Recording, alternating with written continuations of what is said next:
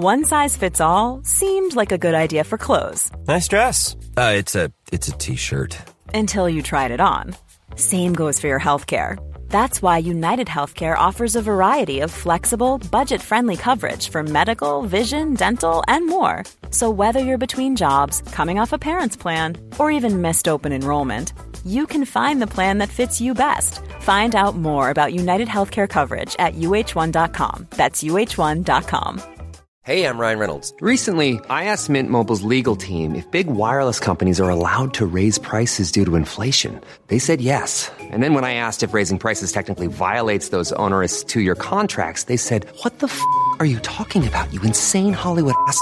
So to recap, we're cutting the price of Mint Unlimited from $30 a month to just $15 a month. Give it a try at mintmobile.com/switch. $45 up front for 3 months plus taxes and fees. Promo rate for new customers for limited time. Unlimited more than 40 gigabytes per month. Slows full terms at mintmobile.com.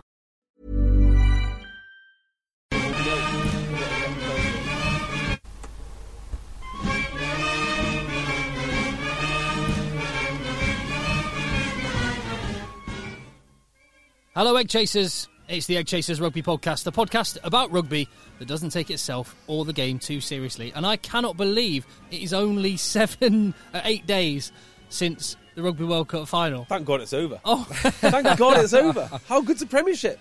But what a week. So much has happened in this last week. I can't believe we were slumming it with international rugby for so long. Nothing happened. Nothing happened in the World Cup. Those last 2 weekends as well. Only 2 games in a week. Pathetic. Awful. It is shambolic. So, yes, we've got lots and lots to get through on this podcast. Thank you very much for listening. Make sure you hit subscribe in your feed because you may have already missed, for example, if you're not subscribed, you may have missed one of 3 podcasts that we gave you in the last 7 days, excluding this one, including a salary cap special straight after the news of the salary cap breach from Saracens. It's right there in your feed. Hit subscribe. Follow us at Twitter at Rugby Podcast. He's at J Beardmore. That's JB. Hello. I'm Tim at Cocker. And Phil there. Hello. Lurking in your DMs somewhere. Right, I'll tell you what. Let's actually stick with the salary cap then. As we say, we're not going to go over all the old ground we covered on that salary cap special. But what was your view on the reaction to the salary cap from other club owners, other DORs, players? Broadly okay with it.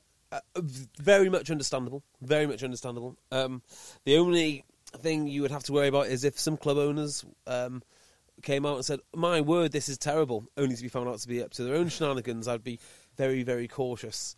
Well, I would have. Yes, anyone who has anything even that they might think could even potentially be interpreted as dodgy, I'm sure wouldn't have come out and made a statement. Well, I mean, they're getting you'd think they wouldn't. Look, they're getting into the realms of politicians here, aren't they? We know some politicians are corrupt, and so if you're a politician, don't do anything wrong, because even if you do something like, I don't know, claim for the removal of your wisteria on expenses, not crime of the century, you're automatically tarred as the worst. The worst of the worst. Yeah. So they've got to be beyond white. So I'd be very careful. Maybe that does account for why so few clubs have come forward strongly. There's only really Tony Rowe, isn't there? Not heard the Harlequins boys, Rob Shaw, and I think Kerr as well. Yeah, right. In terms of club owners, it was Tony Rowe. Tony Rowe was... in terms of DORs, it was... Rob Baxter. By the way, we know Tony Rowe doesn't own the club before we say anything. Yeah, Rob Baxter. I mean, admittedly, that's partly because they were the ones that people wanted to hear from because of their involvement in the finals against Saracens, and the other people that were asked were the coaches that were involved in the games over the weekend when they were asked, and a lot of them, like Di Young, for example, just battered it straight back and said, "We don't comment on other clubs." Yeah, which is a perfectly reasonable way to deal with things, I think. Yes, absolutely. A lot of the reaction from fans is understandable as well. Yep. Some having a bit of sport with it, like some of the Gloucester fans with the minus 26 fezzes and the... Should it be minus 22 by the end of the day? Well, not sure they adjusted it. But it's good to get a bit of sport with that kind of stuff. Yeah. Yeah. I do think, I can't remember who said it, but I do feel a little bit sorry for the Saracens fans who, if they're getting...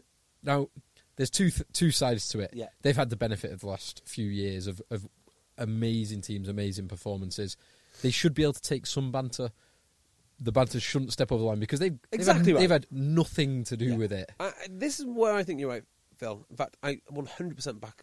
I think what you're saying, which is it's about proportionality now, isn't it? Like they've done something wrong, that's fine. Sorry, yeah. Well, it's not fine, but they'll get punished through it that way.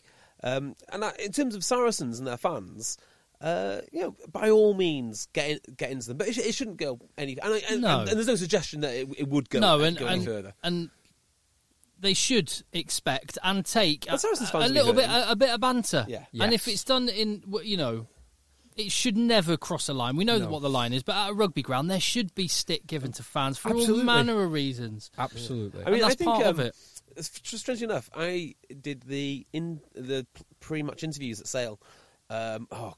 When the first accusations came out in the Daily Mail, and the opening was something like, welcome AJ McGinty. If he was a Saracens player, he'd already be a multimillionaire property company owner. Something like that. Yeah. I mean, that's basically where you're aiming at, but nothing more. And I don't think anything more has happened. Can I just add a group of people that I have real massive sympathy for?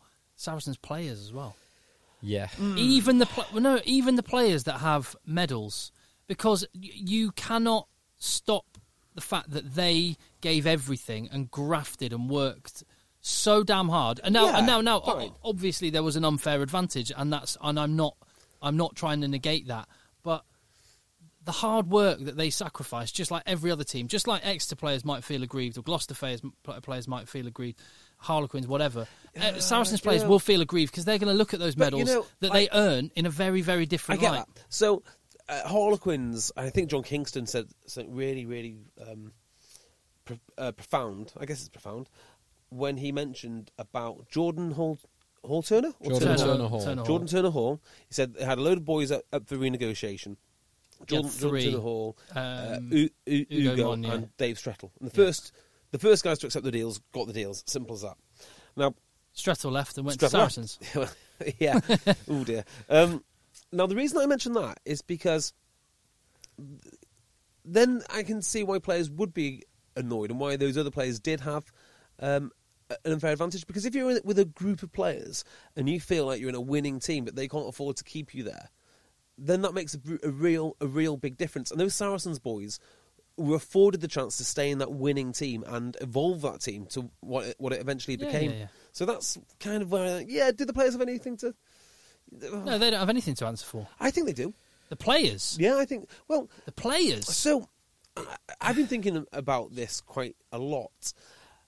And in this instance, it's very hard to pin it on the players, but I think in the future, the players should carry some of the can for it, not just the owners. And I think there should be two separate mechanisms. One should be the club reports exactly what the remuneration is of all the players. Yeah, well, we're going over ground from our midweek podcast. The players should report separately to Premier Rugby what they believe their remuneration is and how it is broken down. And then if a salary cap breach occurs, they can say, well, you declared all this stuff to us, but you didn't declare that house. You're in this just as much as them. They're employees of the club. So they're on PAYE. You don't need to do that. Well, PAYE and other things, of course. Well, so they're not on PAYE. If they're on PAYE... No, but the players all acted in good faith that was fine. It's outside their PAYE income. I'm certain the players should have at least asked, you are reporting this, or it's either you are reporting this, Mr. Ray, aren't you? Yes, I am. Or they say, this is outside the salary cap, isn't it, Mr. Ray? Yes, and he says, is. Yes, it is. So the other thing as well is, Chris Ashton said something. Was it Chris Ashton? Who was it? Someone said something on TV. I'm going to say Chris Ashton. It might not be. That we get advice. The agent talk. Yeah, it was. No one really knows. We go to the agents talk, blah, blah, blah. So, well, okay, so that's great. I assume you'll be suing your agent for bad advice then, because someone. It's all very well having plausible deniability, but ultimately, well, that is the only additional thing that came out this week in terms of the reaction. Well, for one, Saracens have said they are going to ask for the review or appeal, as they're calling it, but it hasn't happened yet. Yeah, which is interesting. And secondly, there is the spectre, the potential that there could be some recovery of losses. There could be some civil cases. From Exeter. From other clubs. From Exeter other clubs, other players, who knows? So this could rumble on. But like I said, I direct you to the salary cap special, and then... Well, I've had some thoughts post that, but actually they're probably a little bit too complicated to get into in this section. There's just one thing I would like to say, which we spoke last week about the intent. And Saracens, in their statement, they said that Premier Rugby, they were glad Premier Rugby acknowledged it was not deliberate. Okay. Then Nigel Ray came out and made his statement, and he said that Premier Rugby had said. I'm really glad to see Premier Rugby have agreed that it was not deliberate. But so you mean it's not fraudulent? So there's two things to this, which is quite interesting. Yeah. So there are two. I've been speaking to a couple of friends who know this kind of legal wrangling, and their view is. So the panel would never, or very rarely, determine intent, partly because the Premier Rugby salary cap rules and regulations don't require determining of intent. Mm-hmm. So there's no point. You would be trying to prove an unnecessarily high standard. Like a shoulder to the chin for a red card. Exactly. And without determining intent, you already get them to a £5 million fine and the maximum penalty. So why would you bother when that becomes dubious? Now, there's two ways of saying it. Now, the first way they said it was they said they acknowledged it did not deliberately do it. Now, it might just be word games, but it's kind of saying that the panel didn't say anything towards it. Not that they explicitly said it wasn't. Now, we know this wasn't deliberate, but... Yes. Yeah. Rather than they just didn't say it. They just didn't say it. Now, Nigel Ray's statement was... I want to talk about this. The panel said that it was not deliberate. Now, here's where it gets a bit conspiratorial. What he actually said was, the panel said it was not deliberate. He actually said not twice. Oh, do you think he was saying it for emphasis? Do you think he was doing it for emphasis? Well, like, it was not, I repeat, not. Yeah, that was on my first listening. But then, with my cynical conspiratorial head on, I was thinking, hang on. Has he just given himself applause an out? Yeah. Has he tried to say... So, but in that literal wording, it would mean they had said it was deliberate. So that surely can't be right. Well, actually, Premier Rugby have, or whoever the arbitration panel, whoever was overseeing this, that it's a sliding scale of intentional, and then reckless, and then blah blah. And they came in as reckless, which was the third worst out of 4. Yeah, well then. I think that was right. Which was that was Ali Eakin. Tweeted that. Now, I've not actually seen the Premier Rugby statement on that, but I will take Ali's. He's obviously very connected. There was a comparison. I've seen it in a couple of places actually that said it's like showing off that you only committed manslaughter, not murder. It's like bragging. Well, I was just totally reckless and killed that woman. Whilst we're on the statement, then anyone notice the emphasis on salary? That got me. Nigel Ray kept on referring to salary. I thought, well, he's not stupid enough to know or to think that other benefits don't count towards salary as such. Okay, no, that is strictly not true. There is salary, but we all know that other benefits contribute to your taxable pay. So right? So salary. That made me think, well, if he knows about taxable benefits, which obviously he does. Obviously, what on earth is he referring to? Well, and the only thing I could think of was gifts. So is he implying that he gave gifts to players because that wouldn't be salary? And then that is a whole new world of pain because there is actually a precedent for this: Milan Mandaric and Harry Redknapp, where it turned out it was a gift. We will from the HMRC's perspective. But hang on a minute, he didn't have a salary cap case to fight. Yes, we will see if it could be. This is one potential. Just to round this off, I wonder if because they haven't lodged the appeal or review yet, it could be PR management internally. It could just be trying to keep. Who gives these clubs PR management? Because they're bloody awful. No. As in, I mean, it's the messaging to the club itself, because keep the players involved, keep the team ethos, keep everyone together. I think it's a bit of a godsend for Saracens personally. Where else could they have gone? Dominating things over and over again. It was too easy for them anyway, and now they've got a real sort of bugbear. They've got something which will get them motivated. They just had a wonderful win over Gloucester. Yeah. A team led by Manu Vunipola battering a team led by all-star Danny Cipriani, who, by the way, I love. I think he's an amazing player. And he got beaten by a 19-year-old fly-half. I mean, One final thing on the salary cap. What did you make of the equivalence with Bloodgate? Two things. Because there were some very vocal Quins. Now, Quins and Saracens are rivals. And I think the rivalry works more in the Quins to Saracens direction than the Saracens to Quins direction. Saracens don't realise that Quins are there. No, but Quins are always fired up for the Saracens game. They treat it as a massive rivalry, much more so than Saracens treat it as a rivalry. It's like the Cleveland Browns think that the Pittsburgh Steelers are their rivals, and they're really not, because Pittsburgh don't care. That's how I look at it. There's two things here. Okay, so first of all, Bloodgate, I don't think you can make... Or, hang on, how can I say this? I don't think it's fair to pin Bloodgate on Quins players now. So when they say, we think it's unfair because this, that, and the other, and someone turns around and goes, hang on a minute, you had Bloodgate, keep your mouth shut kind of thing. Because it was 10 years ago, and, everyone involved then has since left. Probably, I'm guessing there's no players. Rob Shaw. Rob Shaw. Is it Rob Shaw? Kerr was probably there. They'll have been there 10 years ago. Yeah, Kerr, Rob Shaw, but not Brown. many. So that's not many. You're right, but that's there's a the few of the senior guys. The second part is it comparable as an offence? I think it is really, because that was a huge scandal. Conscious cheating. But it was worse. But that conscious cheating by Quins was done by players and coaching staff And medical staff. Yeah, it was worse. Rather than... So, in terms of it was... the players are more culpable for what happened with Quins than Saracens players. Here's what I don't like about it, okay? It's all about the motives. So, you can see the salary cap one as being as benign as being late on your tax return, if you believe the administrative error. And at worst, it's kind of like fiddling your taxes. And again, very, very bad. You should be punished, so on and so forth.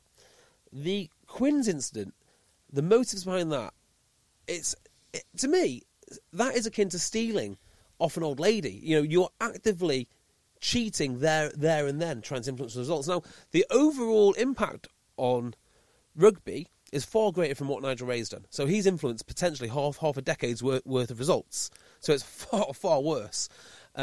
Whereas Quins, I think, failed to influence a single game. They didn't win the game that they cheated in. They gave themselves a chance to win a game that they lost. In terms of the nastiness, the Quins and Bloodgate thing is far worse. But I also know that is the Quins we have today is not the same Quins we had 10 years ago.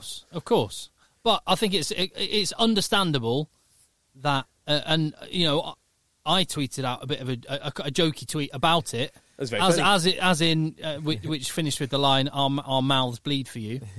As it just kind of, a bit sardonic, and it was just meant to be a joke, but quite a lot of Quins fans did not like that. It touched a nerve, Tim. And you have to be able to accept, if you're a Quins fan or player that was around then, you get, just like we're saying, Saracens fans accept you're going to get a bit of stick. It's fine. I imagine the Germans feel the same way about the war. It was a long time ago. It's over. Don't mention it. Well, But I kind of go with that one. It's a perfectly fine comparison in terms of scandals. I just don't think it's a fair thing to pin on this Quins organisation, if that makes sense. Yeah, and I'd probably agree with that, although I'm not sure just the level of nastiness.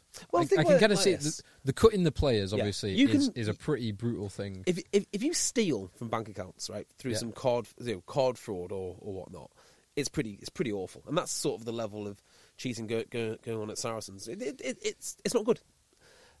But if you smash down someone's door in order to rob their house and come away with nothing, the smashing down of the door, in my mind, is far more direct and far more nasty. Yeah, it is. It is the other point that you made about the scale. The scale is enormous. The scale. Yeah. So both were premeditated, which means it's a fair comparison. It's fair to call them in.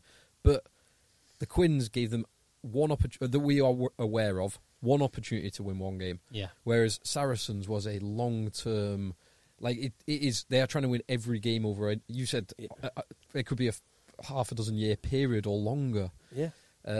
That's why it just the Saracens thing for me is the magnitude of it is almost definitely. Of course it is. It's huge. It's incomparable, the magnitude difference. That is not up for debate, but anyone whose club has behaved in that way should just expect that a bit of banter will fly your direction as well, and that's and as it should. Do you not think there should be an amnesty now?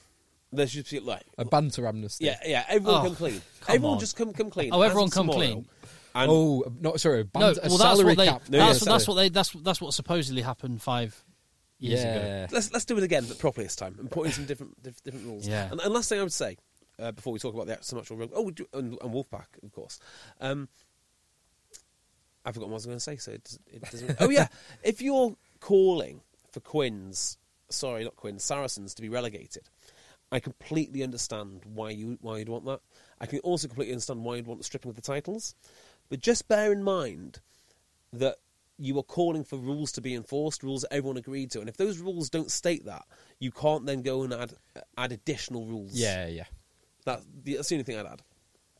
I definitely agree with that. And that is why the panel's decision is what it is following the regulations. And if they want to change the rules... Please feel free. It would have to be voted You're on the owners, go and do it. Go and do it. I think it makes sense to start with Saracens' fantastic win at Kingsholm. Amazing, isn't it? Yeah. I really fancied Gloucester for this one. Yeah. I mean, if you were just, obviously it's a squad effort and everything, but if you were just comparing salaries of the Saracens 15 and the Gloucester 15, there's no way Saracens would be would be anywhere near Gloucester, surely. Yeah. The tragedy of Saracens is most of what they've done, they could have done without breaking the cap. I'm sure of it. Because there is a lot behind that club in terms of the way they go to work. Yeah, there's so much that they've done which never involved you having to break the cap, and they basically beat Gloucester with a bunch of kids and some internationals. Yeah, a 19-year-old pulling the strings at 10, completely outshining a guy that go back 6 months. 6 weeks? 2 weeks. No, go back 3 months. Everyone was clamouring for him to be England's number 10 at a World Cup. Yep. Yeah. Guilty. And I've always called for Manu Vunipola to be England's number 10. The greatest player of a generation.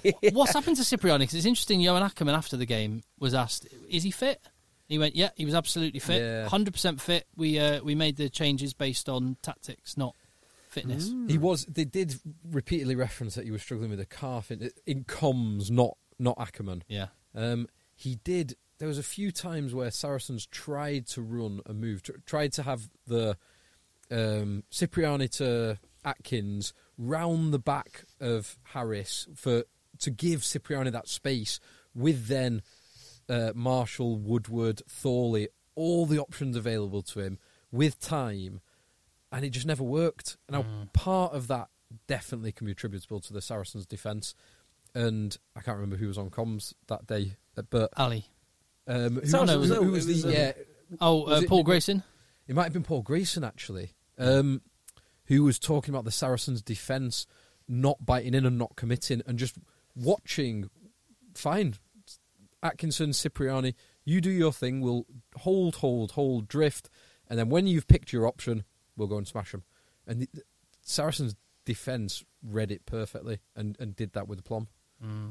But a theme of the season is that Gloucester and Exeter are just not fluent. And two of the most fluent attacking sides last year are not fluent at all. Not many teams are, to be fair. I mean, you say Northampton are. They were. Have been until this point. Sale Shock, certainly not fluent yet. No. Wasps are certainly not fluent yet. No, Quinn's definitely not. Yeah, it's maybe surprising Bristol, maybe Bristol and Worcester Bristol and Worcester and Northampton, two of the most relatively fluent compared to. Considering how much time they've had together and the Premiership Cup, you would be expecting better, really. Well, I think it's going to be an interesting season, and I think this is going to be one. Clearly, this is going to be one where the final couple of months is everything, and almost what the more weeks we go through, the more we're going to look back and go, this first month meant absolutely nothing. Sorry, if everyone's you're probably right. Yeah, if everyone's beating everyone else, Does that mean the standard for relegation becomes higher? It does, doesn't it? Yeah. Yes. Because there's going to be no basement team. Yeah. Which means it's much more likely that Saracens get relegated.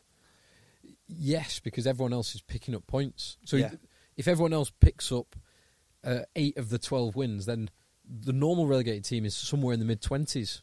Newcastle were a bit of an anomaly last year on 31. The next highest team after Saracens could be on, if everyone wins 8 out of their, or the least wins is 8, you could be on 40 to 45 points. Imagine getting relegated to 40 points. Now, I'm not saying that's going to happen because there's been some teams that are not looking particularly good. But I think you're right, Tim, that this first month is just going to be where everyone's beating everyone. Well, I think we'll look back at whoever the champions are, and they're probably going to have gone. We'll probably look back at it and go, "Oh, they had a really bad start to the season." Yeah, I think that's probably how it's going to be because Well, everyone's been defeated at least once. So at least once, almost by definition, everyone's had a bad start because the good teams have already lost. So Saracens have already lost. Exeter have lost 2. Is it?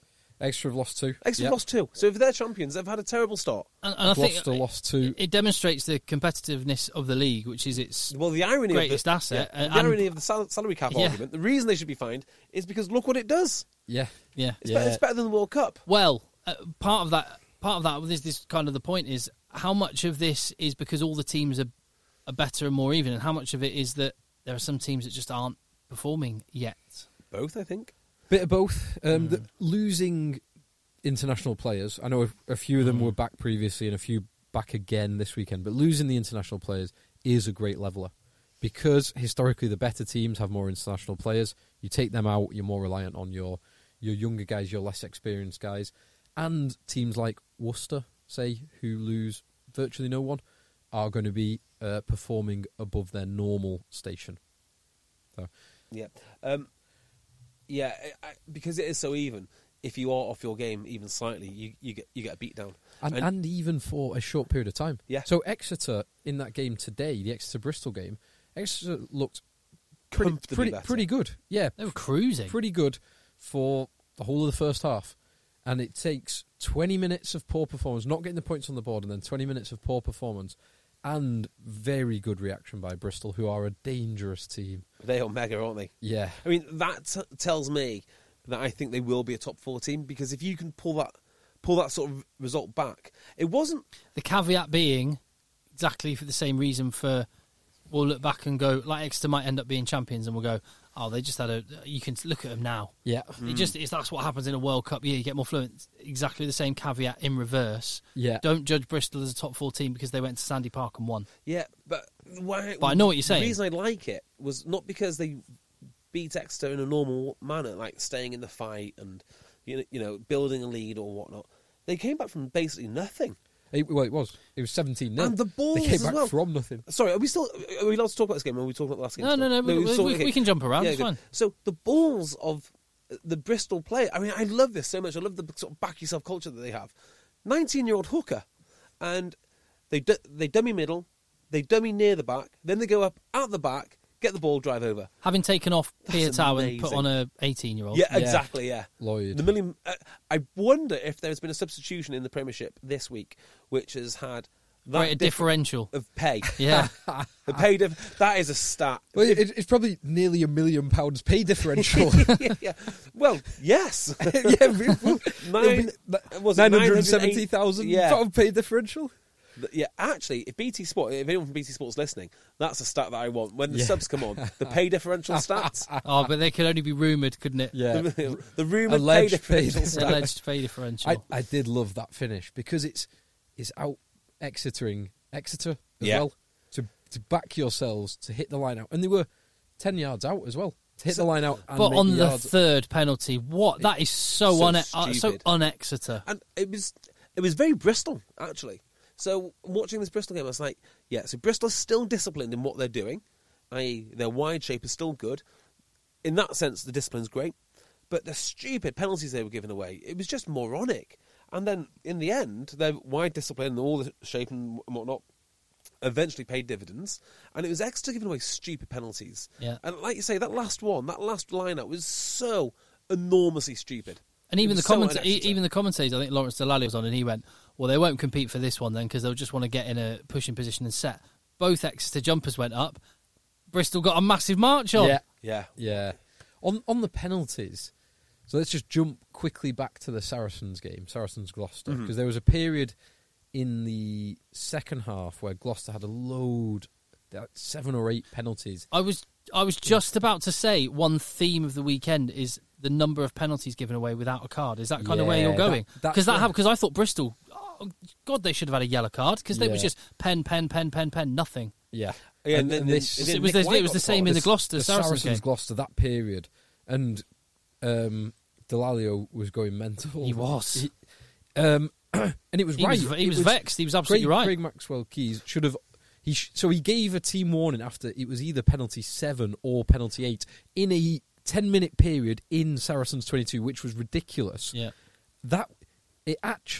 So Saracens, I think they were very smart because they knew they could keep infringing until they got that team warning. As soon as they got that team warning, they were then white, which actually then led to the try. But in doing so, they'd eaten up a good 15 minutes of the match. What about this? What about if every 4th penalty is automatically a yellow card, regardless? I quite like that idea. Because penalties are for stupid stuff. So you've either got to play cleanly, but even better, if a team has committed no penalty offences towards the end of the half, and they're defending a narrow lead, or towards the end of the game, they've basically got 3 penalties in the bag to do whatever they want. Yeah. Or the ref could just say, right, like a rugby league, have the 6 tackles. The ref says, "That's your 5. Next one to the bin." Whatever it is. Next one to the bin. People would stop messing around pretty quickly. And I think you'd then have tactics like people would just do. First pen, high shot on the fly half. Box kicks and quick jump in the air in front of someone. Bring on the player with the massive head. Bring on the 3 feet players. 3 foot tall players. Give them the ball. Give Harry Thacker the ball. Exactly. I like that. I like that law. Look at that. We've got pay differential law coming in. We are literally reinventing the game. But you are right. And it's a theme across the weekend. It was 100% in that Saracens game. And I was watching the Bristol-Exeter game thinking, how have Bristol avoided getting a yellow card when they were repeatedly infringing? And I think there was...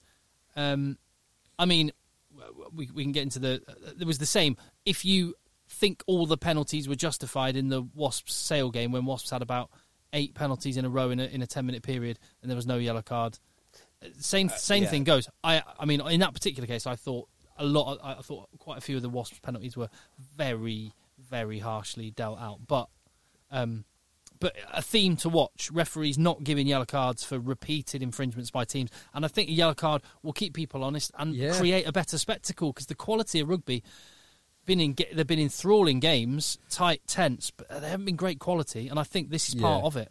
I agree with that point. I know, JB, you love the arm wrestle. I do love the arm repeated scrums. And I like it to a point, but I like the delicious high sugar treats. I like more Tom Marshall finishes like that. Yeah. Oh my word! Well, I mean, it's okay. I would say it's nothing like 5 repeated scrums. I would say this about scrum penalties. I think scrum penalties are very valuable, and I have no problem with scrum penalties being handed out, because it is fairly quick, isn't it? Scrum penalty, and then away you go. Although, can I just ask referees, when there's a scrum penalty, can you just say penalty, advantage, and allow the free play to happen? Because a lot of them are just blowing it up straight before. So if it goes when down, the scrum half could get the ball away. Yes. Well, was that not a law at one point, or some semi-law, which was if the ball is playable but an offence has occurred, you always choose to play the ball over the offence. I'm sure they did something like that. If it collapses or something but it's playable, you can play on. It seems to be more referees' discretion. Yeah, and I'm kind of with you there. Like, do it. There is 2 sides to that for me. One, if it's just a collapse, definitely do that. If there is clear someone folding in or whatever, if there's a clear infringement that leads to the collapse, give the penalty. Can I just clarify? Or give the advantage. What you want? Do you want to say that if the ball is playable, don't give the scrum pen, let them play, or make sure it's an advantage and don't blow up? Make sure it's an advantage and don't blow up. When it's a clear penalty, yes, I'm with that, definitely.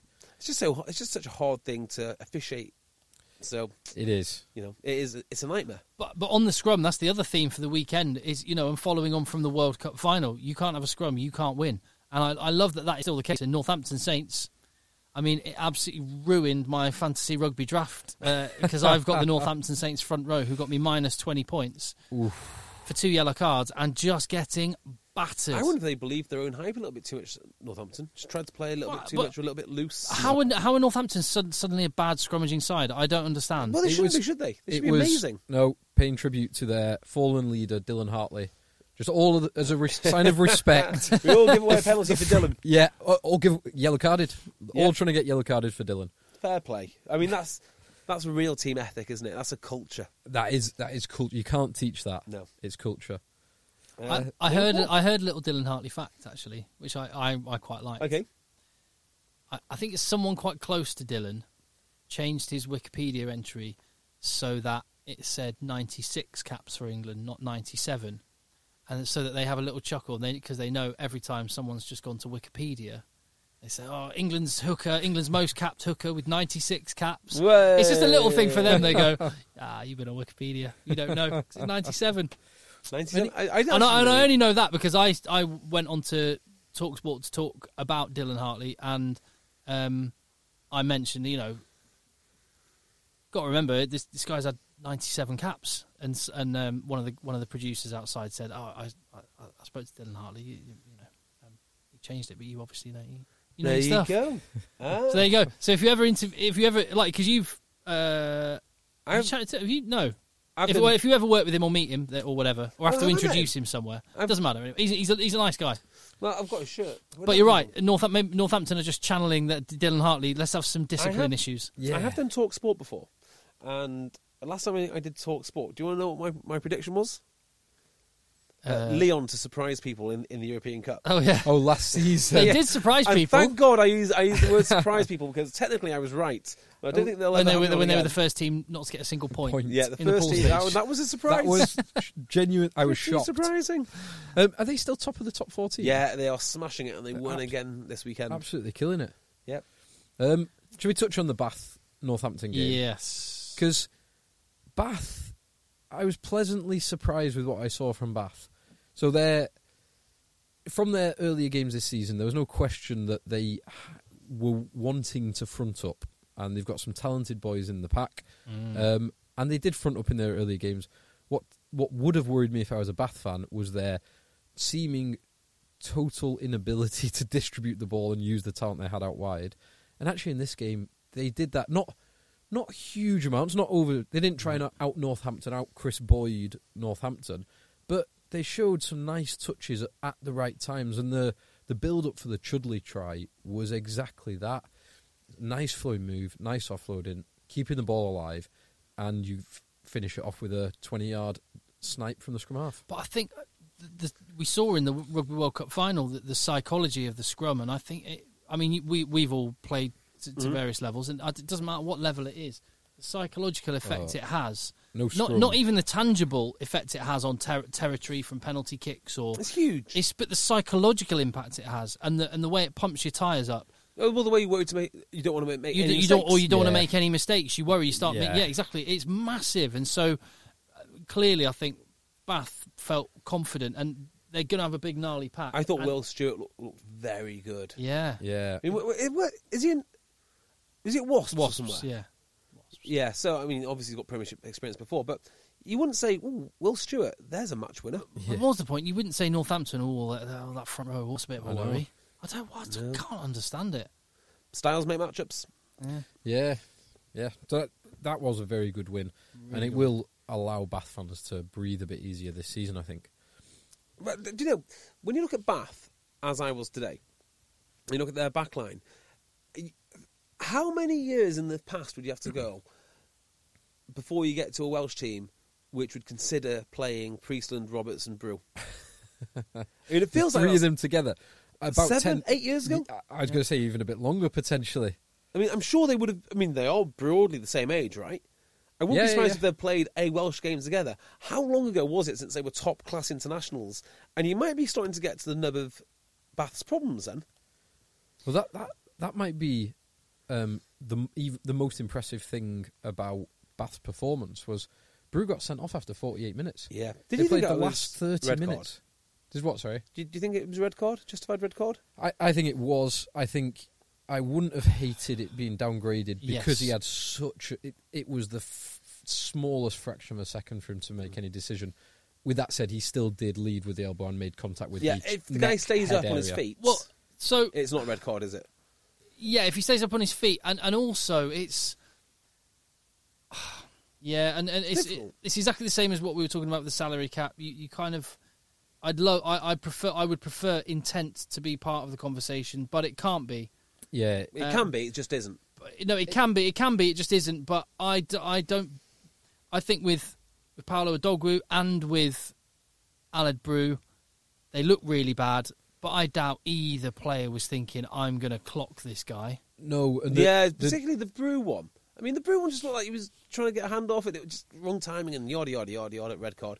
Yellow card. It can be instinctive. It could even be an instinctive move, like a defensive move. To protect yourself. Almost. Yeah. Or maybe he went for a really, really sharp elbow and failed, actually. Like, I mean, like, for example, let's just... Elbow straight into the eye socket. Yeah. Let's just go with... just play the Paolo Adogwu one a second.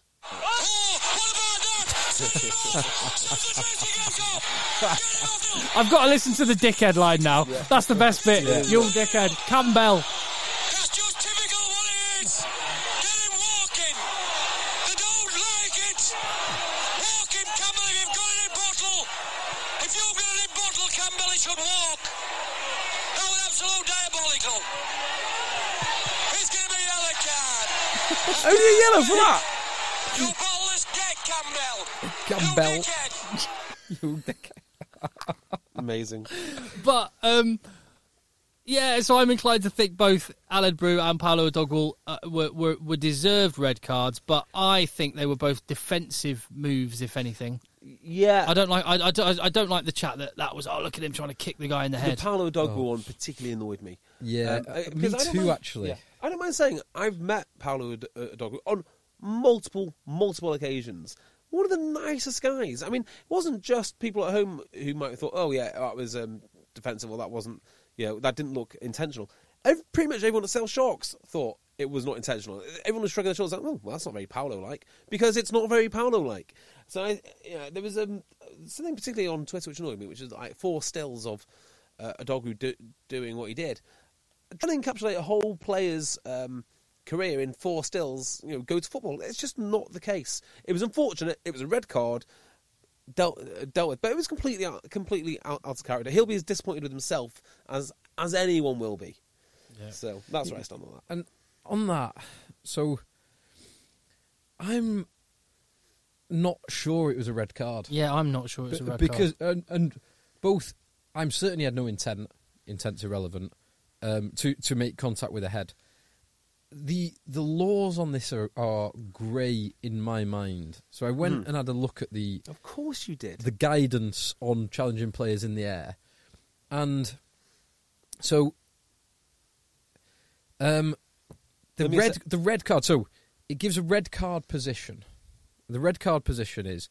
It's not a fair challenge with no contest. Okay. Whilst being a reckless or deliberate foul play. And the player lands in a dangerous position is the way it's written, but the player receives a dangerous hit. Now, so on that wording, I guess it could be interpreted. The problem I have is there are videos accompanying the guidance for this. Every single one of those videos is where the foul play is from the person who is not in a position to catch the ball. Yeah. Paolo Adogwu was the player in position to catch the ball. There is no, from the interpretation of the videos, there is no guidance in world rugby. On it, you'd say the defensive player or the player making the challenge shouldn't be touching him full stop. Well, there's an argument to say... Penalty, Adogwu. Rohan Jansi van Redensburg, you've made contact with the player in the air. And you've caused damage. to yourself. Yeah. So there's an argument to say it should be penalty only. Penalty in favour of Wasps. Yes, I can see that. The problem is with this is rugby is no longer refed kind of on an intent basis, but more on an image basis. Yes. So the image for instance, Alan Brewer was a forearm to the face. Well, that's dangerous. It's the image that matters now. So run it through that sort of processor and say, what does a stud to a chin look like? Now, on that basis, it's like the UFC mantra, which is, don't leave it in the hands of the judges. As soon as you put some studs in someone's face, it doesn't matter really what the laws say, even though that's exactly what should matter. It's a case you put it in the referee's hands. Ooh. And now the referee is on TV. He's watching the big screen in slow motion of a guy kicking another man in the face. What is he going to do? And I will be very interested to see and read the hearing report for this. Yeah. He won't get cited, though, will he? See where they get to. Well, it's mandatory, isn't it? It'll have to be. So, interestingly, I was sitting next to the citing commissioner at right. Sale, and when that red card was given, there's some laughs and jokes around that area, not by citing commissioner himself, but say, no, that saves you some work, because then you don't have to watch it, do you? Because it's already been dealt with by red. Dealt with on the field. So it's not a citing issue. Is there not a disciplinary? There's still a disciplinary hearing for any red card. Citing. For any red card. Yeah. Ah, right, okay. Right, yeah. So they're right. So right, it wouldn't need to go through it because you wouldn't need to cite it. No. Yeah, but it goes straight to disciplinary. So I'm kind of with you, Phil, and it goes back. We're going over old ground, so I won't need to go there. And much as you sort of touched on, I would like intent to be part of the whole image. Image is the process. I'd like it to be part of it because we're sort of it leads to a situation where people come away assuming that Aled Brew has made a small decision to forearm smash someone in the face, and that's the language that people on Twitter and for whatever. The forearm smashed him. Forearm smash. And that Paolo Doggu will have deliberately extended his leg to kick Van Rensburg in the face. Look, we know it's not. So, yeah, I mean, that interpretation of it would suggest that Paolo Doggu is so comfortable in the high ball that he can catch it, and in the split second after securing the ball, make the decision to extend his leg to... Incredible motor and balance skills by Paolo Doggu. Yeah. And flexibility. You look at the size of his thighs, you do not expect a man of that size. There is an argument in both of those red cards. Yeah, there is an argument in both of those red cards that they have been red carded for evolution. Because humans, we've evolved to where we are and have the characteristics, and that fight or flight psychosomatic response, which is like what's the word when it's involuntary? Yes, involuntary, subconscious, defensive responses. In order to stay, that's why we are still alive on Earth, because our forefathers and all our ancestors have done it, and that's just what happened. And they got red carded for it. Unlucky. Paolo Doggu didn't have me running at him, or you, or Phil. He had Janzi von Rensburg, who is a completely who looks different like type of human. Johan Hansi van Rensburg right now. Oh my God, he he's does frightening. Back to his best. He doesn't look like that. Those pictures we talked about him last year when he was on that corporate. Yes, he's not like that anymore. That's for sure. He's got his mojo. Which leads us nicely to Sale Wasps, which a game I was in attendance for.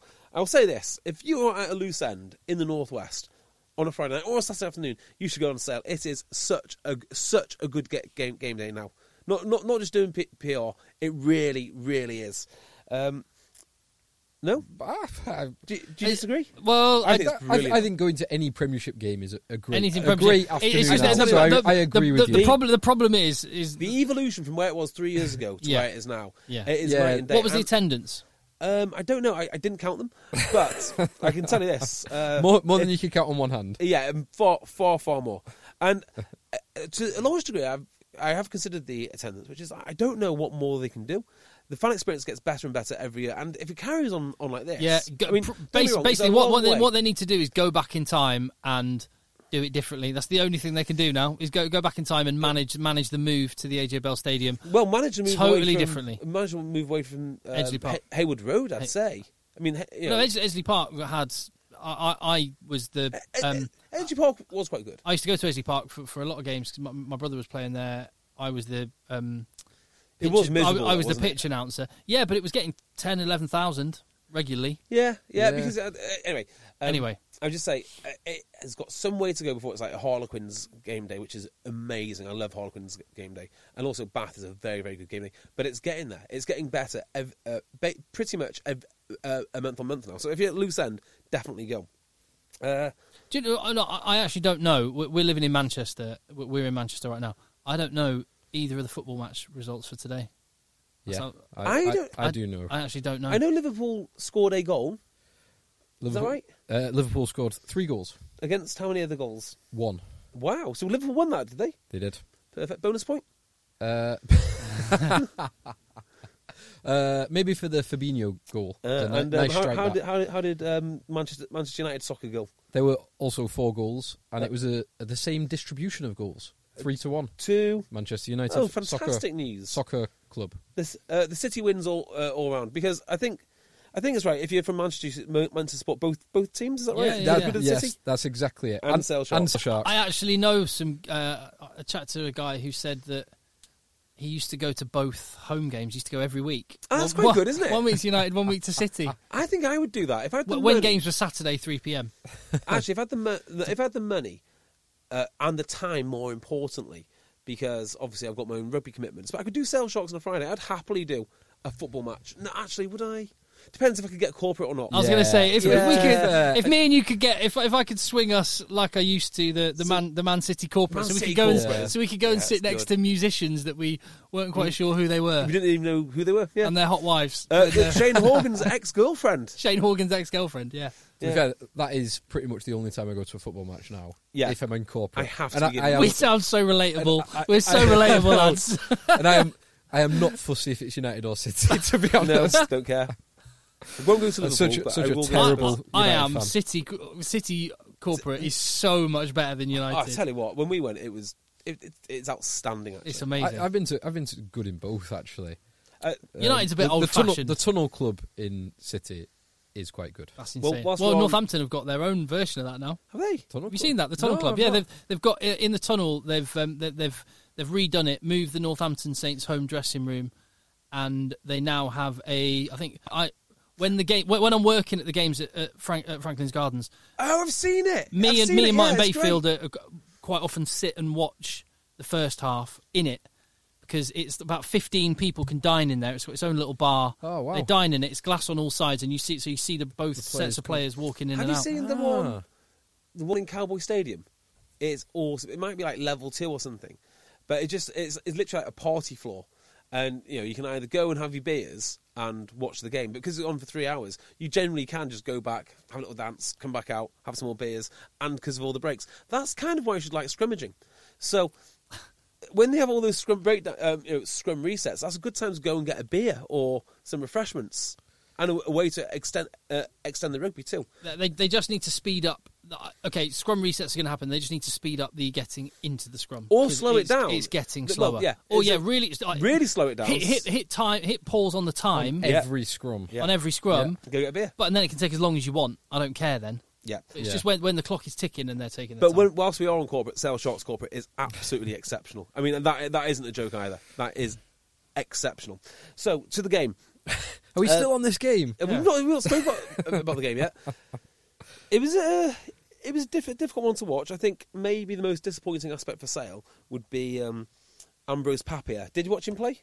I saw the try that wasn't a try. Yeah, so everybody has told me how fast Ambrose Papier is, and I'd never seen it, and then all of a sudden he does that. Wow. Which is awesome. The problem being is he's only on loan. So now to sign Ambrose Papier, if you wanted to do that next year or the year after, just got substantially more expensive, and for no extra points too. Yeah. So that was a little bit disappointing. And he can't be a marquee player anymore. Because he's played at yeah. Oh, that's a good point, Tim. Yeah, that is a good point. Because Jean-Luc Dupree and Rob Dupree couldn't be marquee players, but Dan Dupree could, because he hadn't played for them. I don't know. Is that right? I don't know if Dan Dupree is or not, but he can. But his brothers can't because they were on loan last year. Interesting. That is interesting. So whatever. That's Dan Dupree who scored Sale's only try. Yes. Yeah, I tell you what, nice try. Ambrose Papier, because we hadn't seen much of him in the Premiership. I hadn't seen much of him. I didn't realise he was quite as good as his delivery. His passing is super crisp, and his speed is unbelievable. That looked like Dan Robson, or Joe Simpson in their prime, at their best. Nico Matawalu. Yeah, actually, probably more like that. Probably more like electric. Van Rensburg, as you mentioned before, is really kept coming into his own. But Wasps aren't that far away. I mean, Wasps are a far better outfit than I gave them credit for. I thought the scrimmaging was good. That maul to start with was very good. They just can't seem to. They can't seem to focus for 80 minutes. They seem to have these little fades, and it costs them dearly. I think there was a number of we're very, very lucky in the Premiership to have directors of rugby that are as good as they are. They are just great blokes as much as anything. And I think you saw that in Dai Young just called it absolutely bang on. He said we were too lateral, we didn't get the go forward, and everything stems from there. Rather than complaining about a number of penalties which I think went against Wasps unfairly, I think they were quite harshly dealt with in this game. He just said, well, we've got to control the things we can control, and we didn't control the gain line. We ran sideways, and you're going to get walloped when that happens. Unless you've got Kibarigi doing something spectacular, which he did, where do your points come from? And by the way, that was awesome. That was genuinely awesome. That was outstanding. There's been a few brilliant finishes, and the other example of that, DOR being really honest, is Rob Baxter was so good after a really disappointing defeat to Bristol. Had them. The thing is, with Rob Baxter, he's had those defeats before, hasn't he? There's a bit of him. There's a bit of him that seems to enjoy it. Yeah. Like, right, this is a real challenge now. Yeah. This is a real test of my squad. Great. I didn't want this to happen, but now it has. I'm really relishing the fact that it's a big test. It's a good marker for this week's training, next week's Champions Cup game. I think you can be more relaxed about it, though, can't you? If you are as good as Rob Baxter and you've got that confidence, you can take his losses and know it's not going to affect you too much going forward because you can use it. If you're not that good, or if you don't know quite how to handle pressure. It's chicken and egg, though, because I think Exeter have got to that point by being like that, by that process mentality. And that's what I mean. They've got their processes and they're confident in them. Someone like Leicester Tigers, who we'll talk about later, every loss to them feels like a small death. Let's talk them now because they're the biggest story of the week. We're not finished with Sale Wasps yet. Well. How much more to cover? How much more is there to cover? It was a pretty ugly game. Wasps aren't far off. Sale haven't hit their straps properly yet, but are doing some good things. So here's something I want to ask you two. I asked this question of Dai Young in the press after, and I asked him do you think that this team is closer to one of your relegation sides when you were fighting that, or do you think it's closer to one of your sides when you nearly won the title? And he seems to think top 6, top 4. He seemed to say top because he can't say anything other than that. What else can he not? Say? If you present those two options, do you think you're close to relegation or the top of the table? He's always got to say top of the table because otherwise he's not backing his players. I think, and plus he'll believe it. Okay, so he will be. Right. Okay, so we've got 2 things, maybe 3 then. Okay, so one, what do you think about that team? Do you think it's close to the top, close to the bottom? And 2, how would you honestly describe it without losing face if you were Dai Young? So, I don't think Dai Young can possibly say anything else. I think that team is not the strongest they've had. I think it's closer to the bottom half of the table. If you look back when they had Nathan Hughes, when they had Willie LaRue, when they had Charles Piatow, Cipriani, when Gopeth was in his prime, all those boys fit and firing. Curtly Beale. Yeah, Curtly Beale, Elliot Daly. It is a different team, and given how competitive the Premiership Christian Wade, don't forget him. Christian Wade, yeah.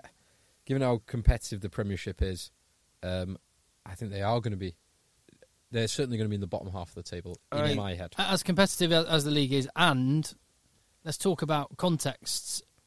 Everything going on off the field at Wasps. I think Dai Young's doing a really, really great job to keep everyone kind of together, motivated. It's going to be a test of skills. The team ethos. I think he's already done it. Do you not feel a bit bad for Dai Young? I do, because he had this situation where he got his job in Cardiff, and let's face it, Cardiff are an absolute clown show there. He goes over to the Premiership. Wasps are a clown show. Then they get their act together, and then he nearly wins the league, and that feels like he's going back to where he came from. I mean, I'm surprised he's stuck about, actually, because it must feel so.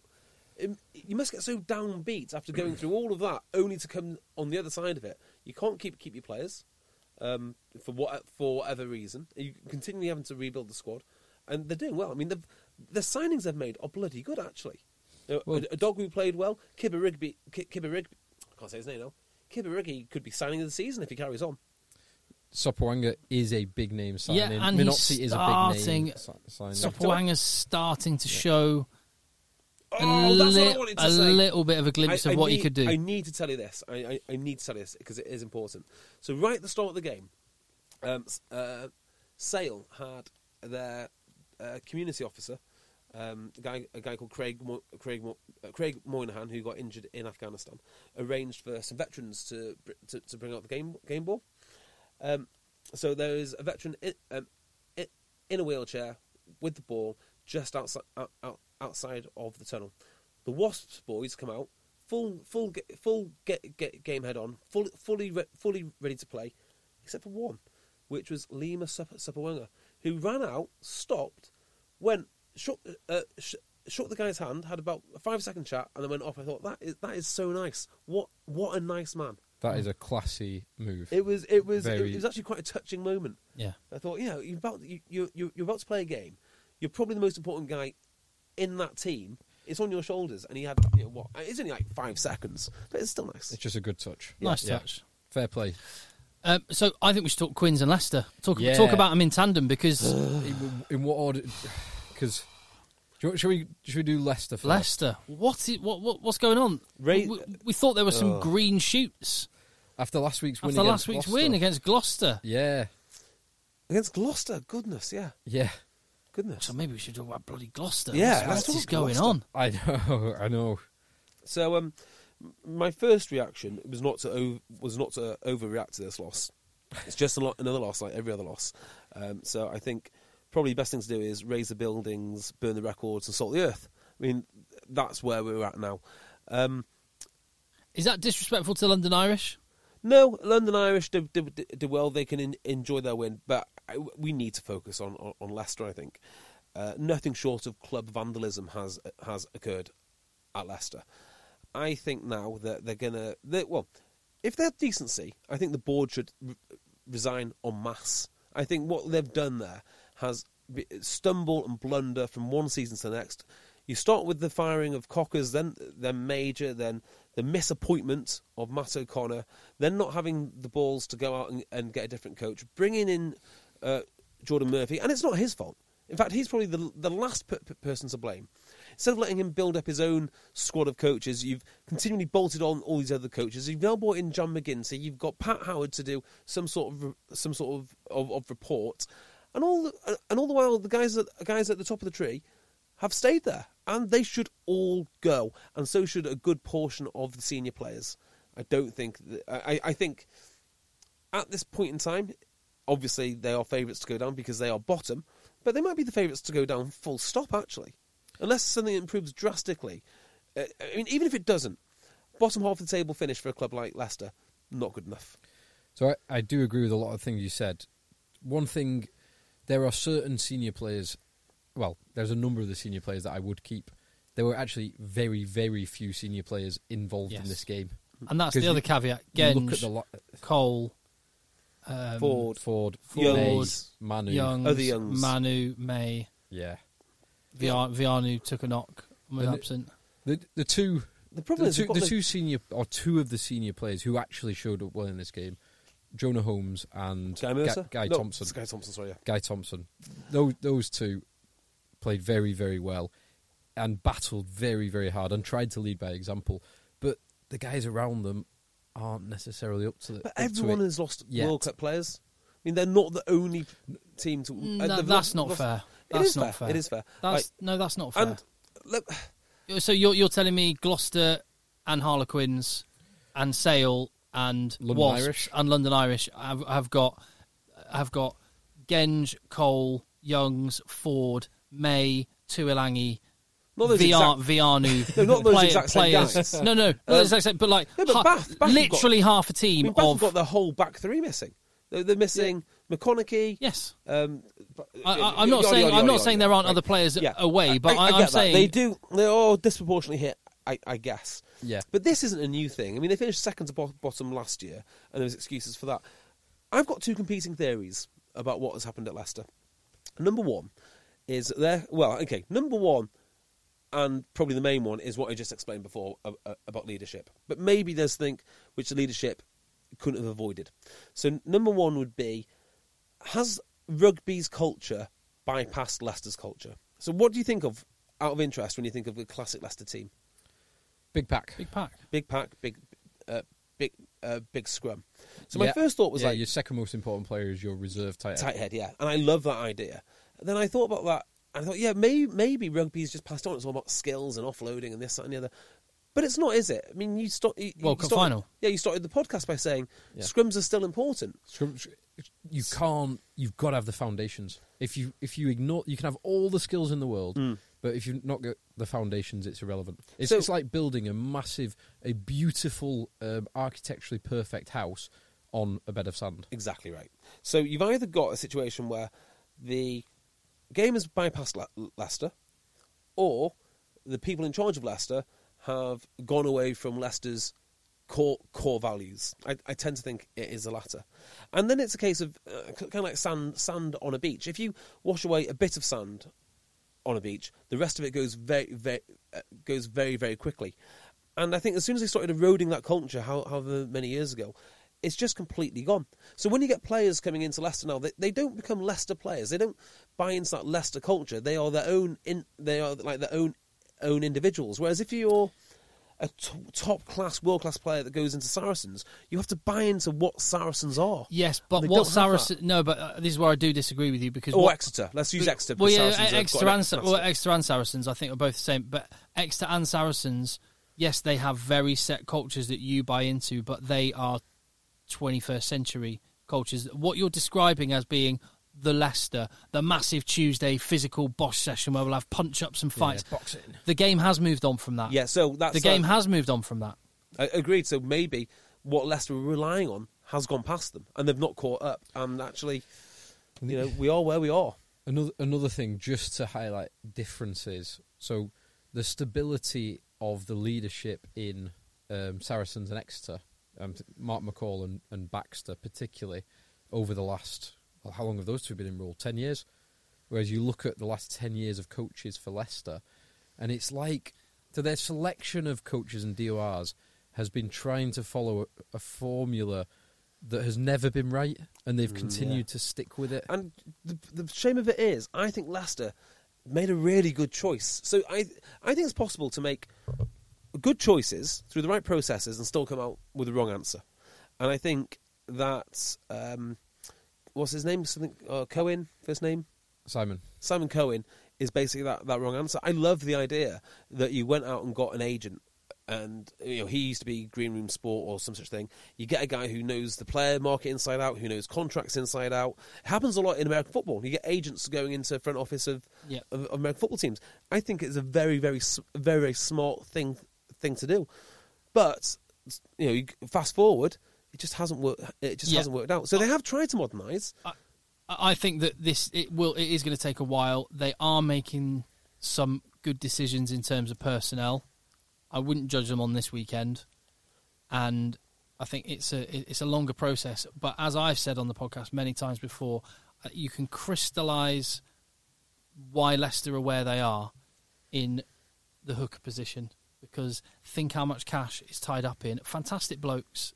Don't confuse this with any sort of conversation about the personal character of the men. They are fine men, but how much money is tied up in Tom Youngs and Tatafu Pallotta now, and what have they let go in Harry Thacker? And right there, you can and McGuigan amplify that outwards and across the squad, and there you go. That's your issue. And Northampton, Jim Mallender got himself into a very similar situation at Northampton. He kept too many players too long, didn't let these guys that were clearly chomping at the bit to get game time in, and someone fresh who cleaned house. Look at the difference it makes. Yeah. The problem with that is Leicester have tried to clean house this season. Well, they will never clean house because as long as Simon Cohen's there, and it's not a knock on him personally, but he's the guy picking the players and doing, So again, if they were to make the same decision when hiring him as first time round, I think it's a good idea. I think that's some. In fact, it's a terrific idea to go that route. It just hasn't worked out, and it's the board that need to go because they've had so many chances. I've got a question for you two. If you were going to be put in charge of Leicester Tigers tomorrow, what would be your fundamental moves to right this ship? I mean, I'm not even sure where to start with that, because I was a fan of what they did last season in the closed season, as in offloading a load of talent and bringing a few key players in. But I still think you look at the squad and there's Deadwood. Yep. So I don't think it can be turned around this season because you're already signed up for this season. So the first thing I would do is acknowledge that this is a building. This is we're going to have to take some time with this, and I don't think. I mean, I think there will have been Northampton fans. I'm sure Chris Boyd was as ambitious as he is, but I'm sure there's a lot of Northampton fans and maybe some people around the club who thought they might not be looking at this season as, oh, we could have a sniff here. Maybe they were thinking, oh, that might be next year. But so I would take a slightly longer term view. I think you're right. They pruned and made some decent signings. And I'll go back to this and I'll say it in terms of like Quinn's in the past, not so much right now. But I don't like the fact that it's a massive disadvantage, particularly in a World Cup year, to have great players. Yeah, because it has a salary cap. There's only so many players and so many quality of players you can have, and in a World Cup year, Leicester do you think it's that they are being ravaged? As Phil would say, though, do you think there's an element of Leicester playing on tilt, i.e., they are so desperate for lads now that the salary cap's going to be working against them because they'll be paying over the odds for Labaninis and whoever it is. Potentially, yeah. They're so desperate to get that top spot back. It's like, right, here is as much cash as you can have, and we'll give. They're going to be overpaying for more internationals who will be away. Yeah, that is a risk.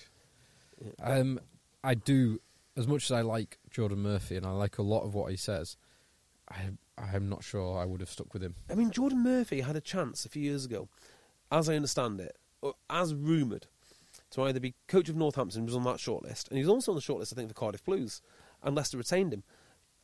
I know you want to keep your guys in-house, but wouldn't they be in a better situation if they wanted Jordan Murphy to coach the club, to have him at least experiment with Cardiff Blues for a little while? Yeah. Or Northampton for a little while and then bring him back? More experience of more things. Yeah. At this point, I'm so down on Leicester Tigers. I don't think they're ever going to win. They're the new Wasps for you. You've been complimented. Yeah. Well, no, Wasps are the new Wasps. I'm so down on Leicester Tigers that I don't think they're going to ever win anything again with what they have, with the management. It's almost as if a relegation might be the only thing which can actually, factory reboot. Yeah,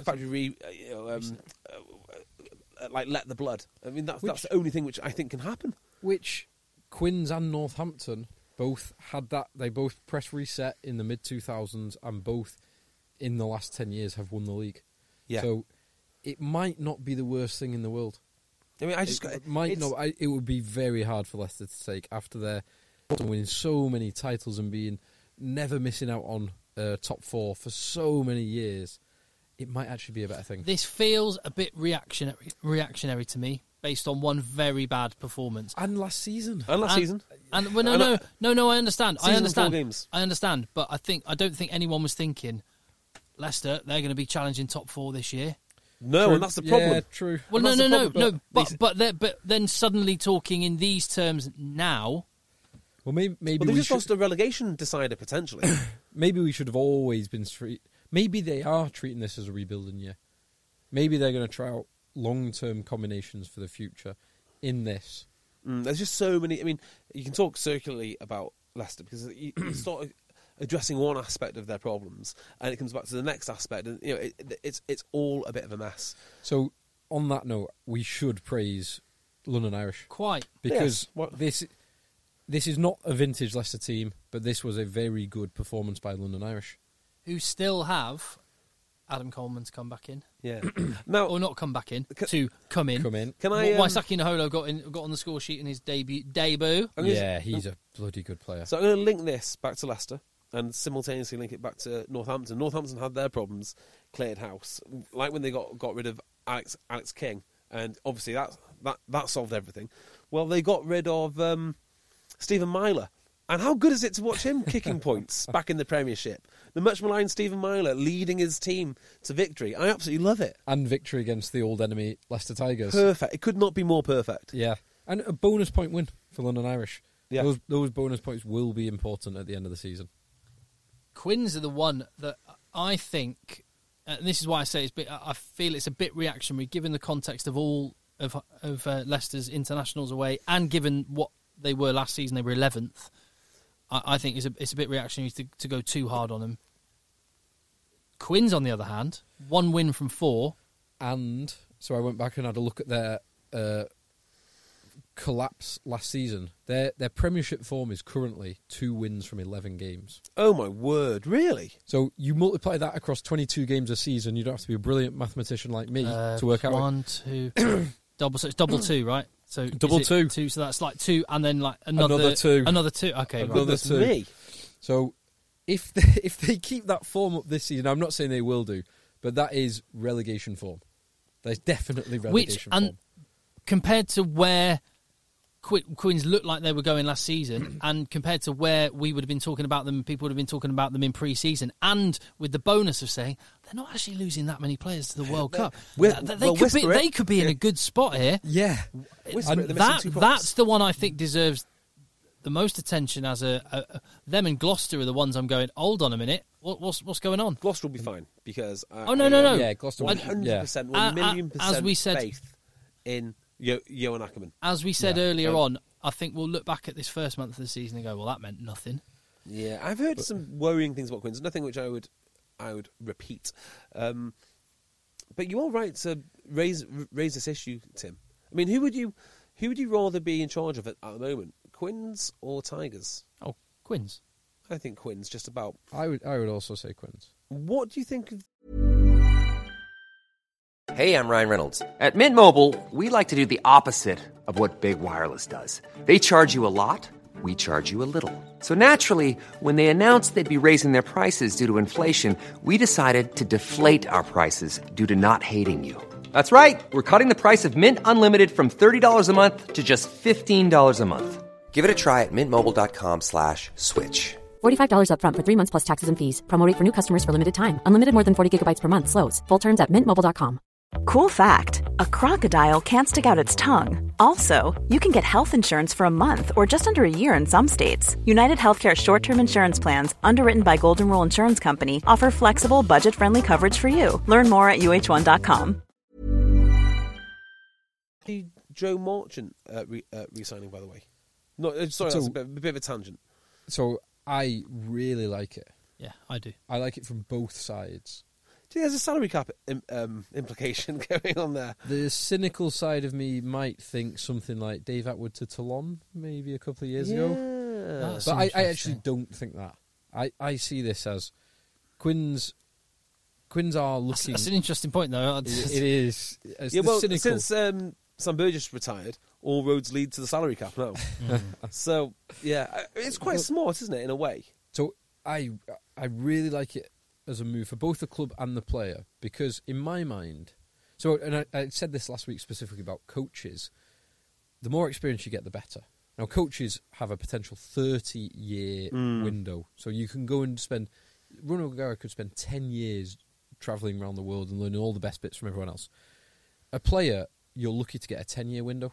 Now, Marchant is still 23. He's got a number of England caps. He's highly talented, but he has got 8 to 10 good years left in him. So for him to spend 6 months learning from some of the best, playing against some of the best, learning a totally different way of playing, it's an amazing opportunity for him to play with, I mean, just to name a couple, but Bowden Barrett and Rico Ioane in a back line.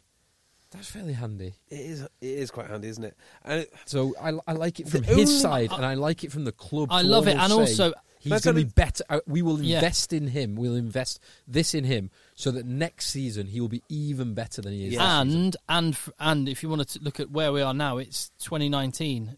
So we're talking about this happening in 2020, and the next World Cup is 2023. In January? Yeah, January 2020. Oh, sorry, I understand. So and the next World Cup is 2023. So it's perfect. So I do like it, and I don't like it. So let me tell you why I do like it, for all the reasons that Phil just said. The reason I don't like it is twofold. One, it tells me Quinn's aren't expecting to win anything now. But two, I don't like it from Joe Marchant's point of view. Because every time that you go away to New Zealand, it's much more boring than London. Yeah. That's basically what you're saying. You're in West London. What are you doing? Well, yes, there is that. But he's made an error. Don't sign that new contract until you're in New Zealand. Right, the New Zealand premium for English players is sky high. Now, I'm not saying that Pierce Francis is not worth the money that he's on, or Matt Simmons. I'm not saying that, but I bet you a lot of money they have got a substantial pay rise because they were playing over there and were highly regarded by the New Zealand press, rather than if they had a season at Nottingham or even in the Pro 14, even somewhere like a stone's throw away. I wouldn't have signed that deal until I had 6 months of highlights in Super Rugby beating up on... Oh, the attacking highlights you can get from Super Rugby. Oh, my word. Here's Joe Marchant running full speed at no defenders. Amazing. Sign that man. And that's even in the context that I imagine he'll be being very handsomely rewarded. But anyway, I think you'll probably see someone like Rico Ioane at Quins for a bit. That's interesting. Although, I mentioned this before. I think we talked about it on last week's podcast. I said... Paul Gustard's selection does make me scratch my head a little bit with the chopping and changing week on week on week and wingers that come out of nowhere straight into the starting 15, then they're out and never seen again. And we talked about the players, Charlie Walker and Tim Visser and other guys that just didn't get a look in last year. This is starting to look a bit odd to me, and in the context of 1 win out of 4, I was talking about it before then, I don't get it. I wonder, be honest on Tim, have you heard some whispers? What do you mean? As in, I've heard whispers that not everyone is particularly happy with the way things have been handled at Quins. No, no. But you would never speculate on rumours anyway, no? I wouldn't, but no, okay. I've not. Well, I've not heard those things either. Yeah, I'm with you. It does look particular. I was just thinking about Paul Gustard because there was a lot of pictures of Saracens, and there was one picture of Paul Gustard with the Premiership trophy, looking ripped in the dressing room with his top off, leading the Tiki Tonga. He's a big slice. Yeah, he's a big lad. Anyway, and I was thinking, he came from Saracens, didn't he? Where that was. Oh my God! Are you saying he's an agent? That was how Mark McCall ran things. You would quite often see that the certain positions at Saracens would chop and change quite a lot. This brings me to something... But it doesn't work. It doesn't work at Quins. This brings me to something that Phil said. Did you say it on the podcast about players playing for United or what have you, who got specific roles? Yeah, it was Alex Ferguson from one of his books. I think we spoke. Yeah, we did speak about it on the podcast. Yeah, and we did say, I wonder if Saracens do that, and I wonder if there's an element of that. You're my man for this 3 week block. Yeah. So we are playing Quins. We are playing Saracens in 3 weeks' time. James Lang, you're not going to play for the next 3 weeks, but you're going to be outside centre. Yeah, you're going obviously. You're going to do this role. But in this case, we're playing Worcester in 3 weeks' time. It's a must-win home game. You're going to play outside centre in 3 weeks' time. Mind you, Langers is rapid. So study Venter or Beck or Ollie Lawrence. Study all of them. All three of them. And then mark them out of the game. Or not. Yeah, or just let them through at will. It's completely up to you, really. You're the man. So this game for Quins, obviously, it's a home loss against one of the historically weaker teams in the league. And they were 14-0 up. It's very similar to the Exeter Bristol game. They were 14-0 up after 14 minutes. Yeah. Now, you don't have to be a brilliant mathematician like me to work out how many points they should accumulate after 80 minutes. 80 points? It should have been point a minute. It should have been 80-0. 80-0? 80-0. Have I told you about the time that I scored one try in 1 minute? You have, but tell us again. Okay. Lancashire Cup final, right? I was named... the ultimate humiliation for Broughton Park. Just got into first team, playing at the time in the back row. Mark Lloyd, our old coach, names the team, goes through all the reserves. Goes first reserve back row, Mark McConnell, second reserve back row, Jonathan Beardmore. Well, and everyone laughed at me, of course, because it's a stupid position. 1 minute left of the Lancashire Cup final. We are trailing. Beardmore, get on, score it within 1 minute. Anyway. Can I just say something else on that front? I don't care if it's a cup final, if it's a league game, if it's whatever. If I'm coaching amateur rugby, giving someone 1 minute is pathetic. Well, particularly when he scored one try. I mean, extrapolate Well, yeah. that. That's 80 tries. That's 80 tries in a game. 80 tries on the bench and we lost the Lancashire Cup. I don't. Didn't you make that explicitly clear when you got back into the dressing room after the game? Oh, yeah. Where's your medal? I threw it into a hedge. But on a serious note, the medal in a hedge in Sedgley Park somewhere. So if you scarf that, it might be worth some money. On a serious note, did the coach say to you, look, but by the way, just be prepared before this game, I might not use you. No. Or it might be. Right, so just on a serious note, because there may be people involved in amateur club rugby or whatever, genuinely, if I was the coach and doing that, I would actually say, JB, I might not use you. Would you rather have a game for the twos? There was no twos game. This was like... Cup final. This is Cup final. Mid-May. May. Would you have played if he'd said you're going to have 1 minute? Yeah. Oh, okay. Because you never know. Score one try. Fingers crossed, one of your teammates might have a horrific broken leg. I mean, you never know. Well, at least he should have told you that before the warm-up, so you could take. You could sniper at someone's knee and tackle trip someone up. We were winning. A dog grew their face. We were winning that cup final quite comfortably. That should be an adjective, by the way. Yeah, you just got a dog wood. You just got dogged. We were winning. I think by about 3 tries or something. We were winning comfortably at half time. And the team come out for the second half, because at cup final you're allowed to go back in the change room. We come out for the second half, and we're missing at least one centre who was on the toilet with a rather suspect stomach after a massive night out. So they spent the first 5 minutes of the second half with 14 players on, rather than substitute, because it wasn't even interchange then. It was full-on subs.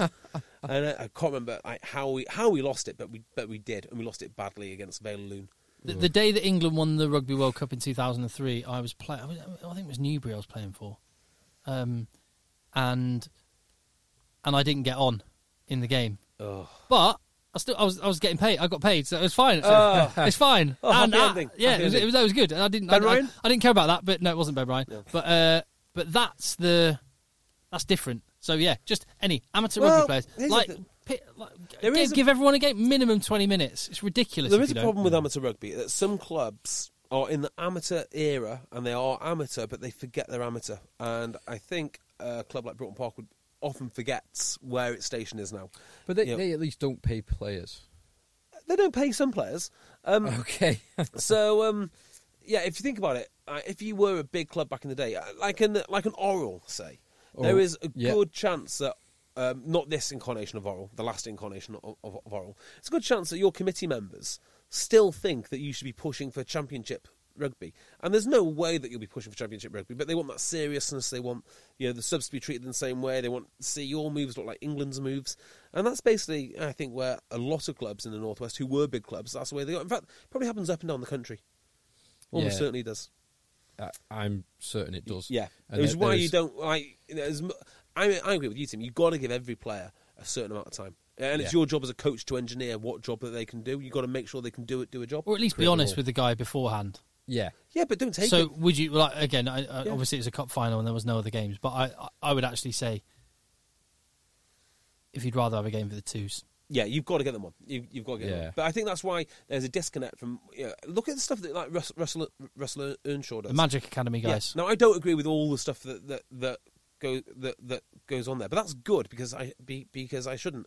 That is a million miles away. That sort of progressive, open thinking. About and if you don't know about this, it's former England Sevens player.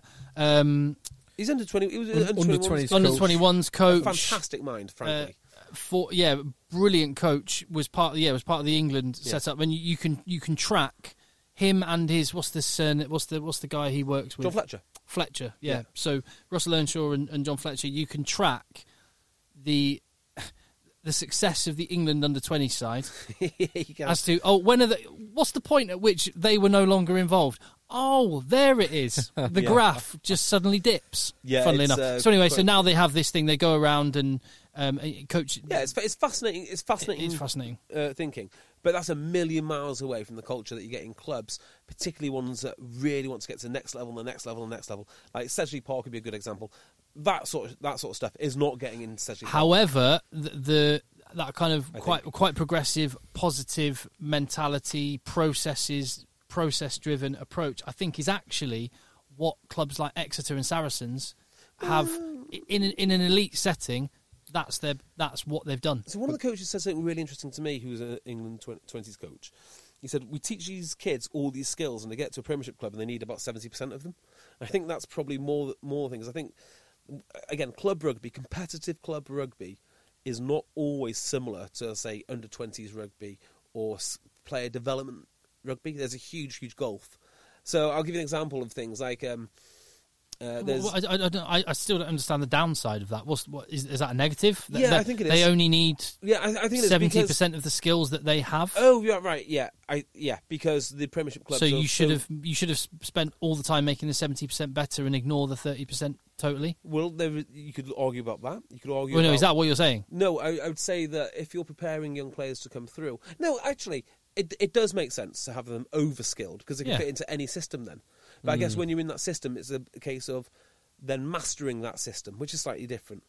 Yeah, I was listening to Science of Sport podcast on how do you build the greatest rugby team, and they were speaking to a guy who's written a book on the All Blacks, and he was making the suggestion that the All Blacks, when they lose a player, either through injury or when one of the greats retires, there is less of a impact on the team because all of the players have such a high foundation of skills that they can fit. It's not that they naturally do exactly the same role, but they can fit into the team. You're not looking for an identical jigsaw piece. Yes. Yeah. The jigsaw will sort of fuse together and then break itself apart in a new shape. 85% of all the jigsaws are the same, so they will nicely fit alongside each other and then just merge in with that extra 15% in one direction or another. So I guess my point about the skills is, do I want a second row who is phenomenally skilled at all these bits? I mean, yes, I do. Maybe yes, but I'd rather one that knows the line out inside out and can push really hard. We're never ever going to see a goal-kicking lock again, are we? Like John Eales. Thank God. It's Thank unlikely. God. I mean, there are some things which I'm happy to leave in the past. Oh, it's so good though. I said he was a really good kicker. Chris Jones from Sale. I was talking to his university coach, and they wouldn't let him kick. And then the old lock/back row. Yeah, and then apparently in university he said, I really want to kick. Last game of the season, nailed them all. Favourite thing like that when we had JB and I played in a game where the tight head prop was goal kicker. Yeah. And he was a big old unit of a tight head prop. Oh, yeah. Connor. And I've definitely seen a Broughton Park first team game where Connor was kicking from tight head. He missed like 4 out of 4, and they lost, I think, 20-odd-0 to Lee. Yeah, but when we had to call him up, corner! Oh, we thought of the win. They said Connor, so we roll up Connor to get the most unlikely kick to win the game. Nails it. Win the game. Against the wind from halfway. Yeah, nearly escaped relegation, but we didn't. Nice story, though. Nice story. Yes. Talking of nice stories, Europe's next week. Just before we do, oh, yes. we've spoke a great length about Quins and Leicester. We gave some praise to London Irish, rightly so. We should definitely give some praise to Worcester Warriors. Absolutely. Oh, yeah, Phil, by the way, I did tell you not to worry about... In Fantasy Rugby Draft, Phil's computer froze when it was his turn to make his selection. His second pick. His second round pick. It just went into auto draft for Phil. Ugh. And he got Duncan Weir. Ugh. And as a result, he, as a backup, after the... he picked up off the free agency John O'Lance to handcuff them, and you were gutted. You were like, I can't believe it. I messed it. I was like, mate, you're not going to regret that because you were going for Lima Sopa-Waga. Yeah, but why?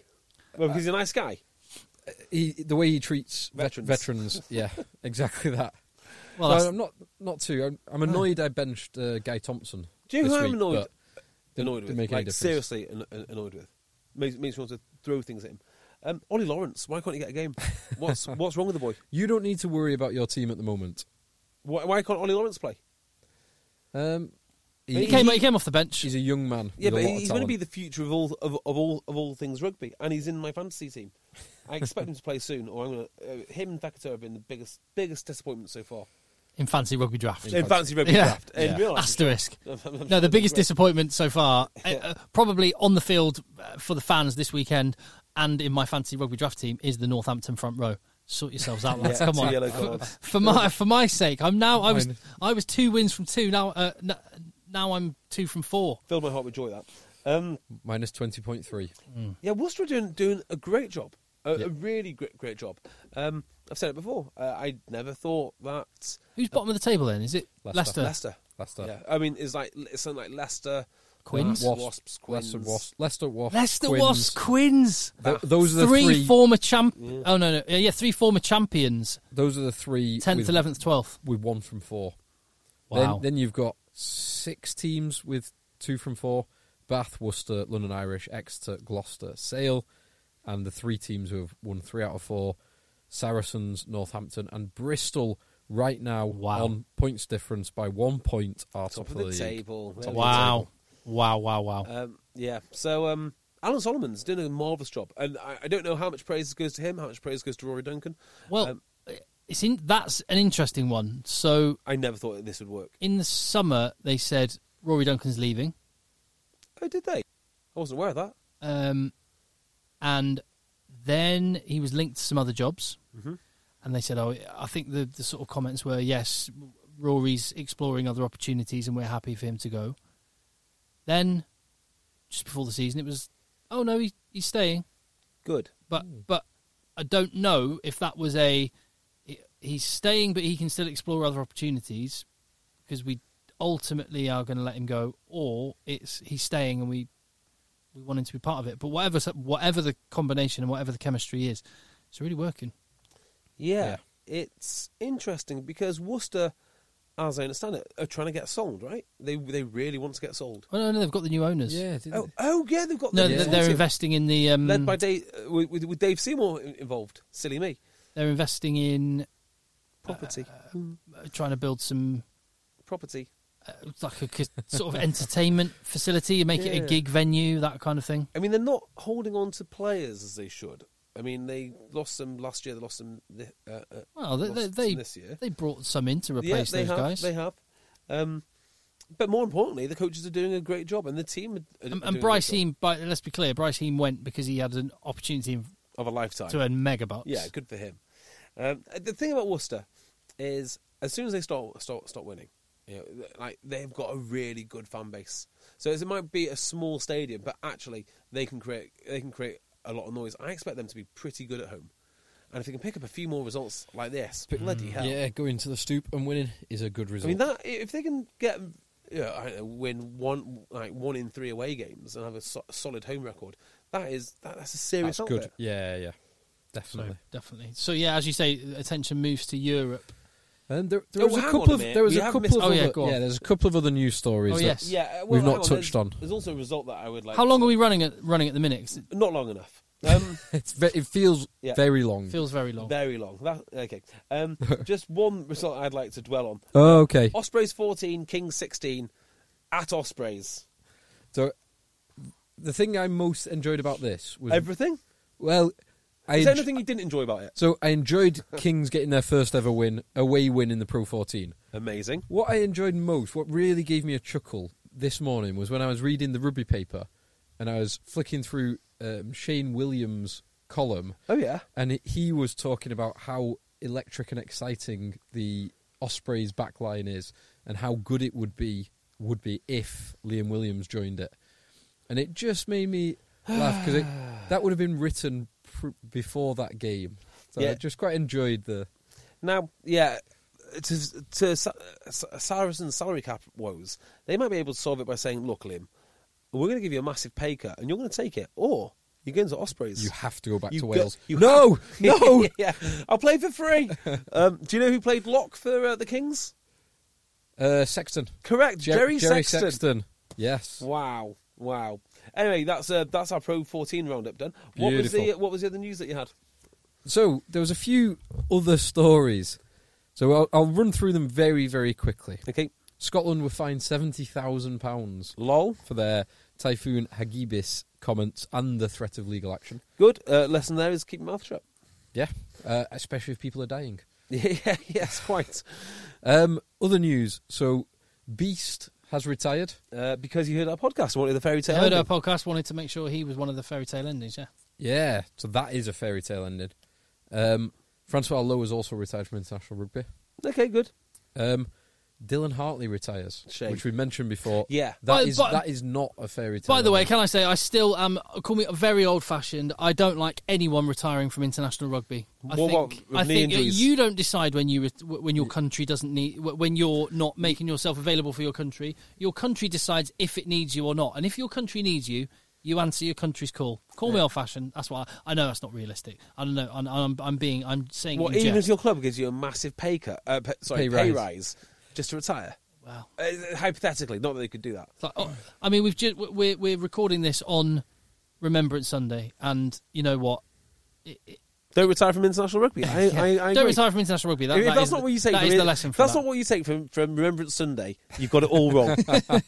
I think we all stand in solidarity with you there, Tim. Yes. Absolutely. Other news. No. I just want to dwell on Dylan Hartley. Yes. So far too often now, you speak to players or you watch players, and there's a certain monotoneness about how they come across.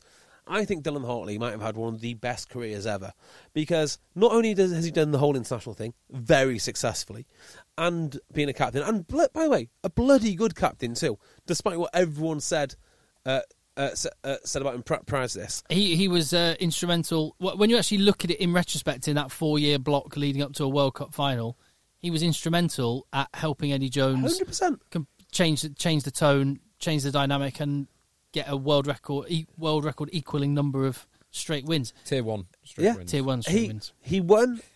Sorry, Cyprus. He's won the Premiership, right? Yeah. And the best part about it is he's done it all with a horrible disciplinary record. And it just tells you, doesn't it, that Never a line. yeah, talent is more important than being a good boy.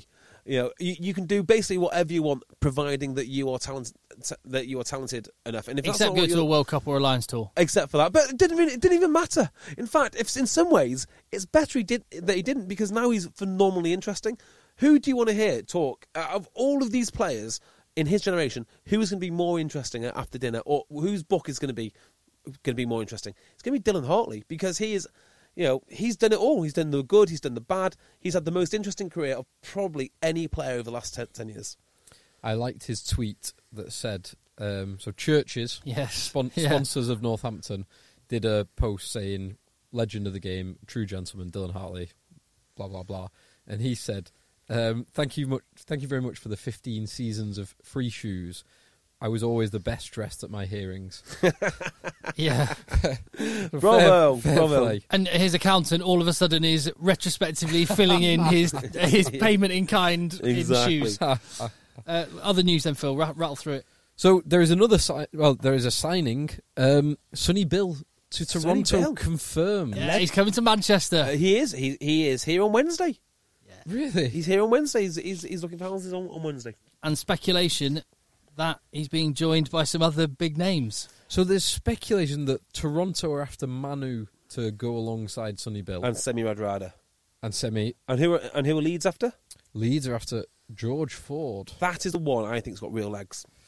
It's the money is the issue for me in rugby league. George Ford's still only 26, 27. Yeah, he is. But why not start a new World Cup cycle? Because Learn a few more things. Get out For a 6-month period. Yeah, get out of that Play a bit dumpster of fire, summer which is rugby. Leicester Tigers. It's a way out of Leicester, which is positive. Bit of summer rugby, learn something different is a positive. I just can't see the money being sufficient. How much would you need? Well, if Tony Adams melts down his gold chain, they've got a chance of being able to afford him. they could unveil him on that little desk by the vending the sports machine. hall. Hear me now, believe me later. I think Leeds will find a way to get him in. I'm not sure what the salary cap rules are in league, but I'm pretty sure you can have an uncapped player. And that's where he would go.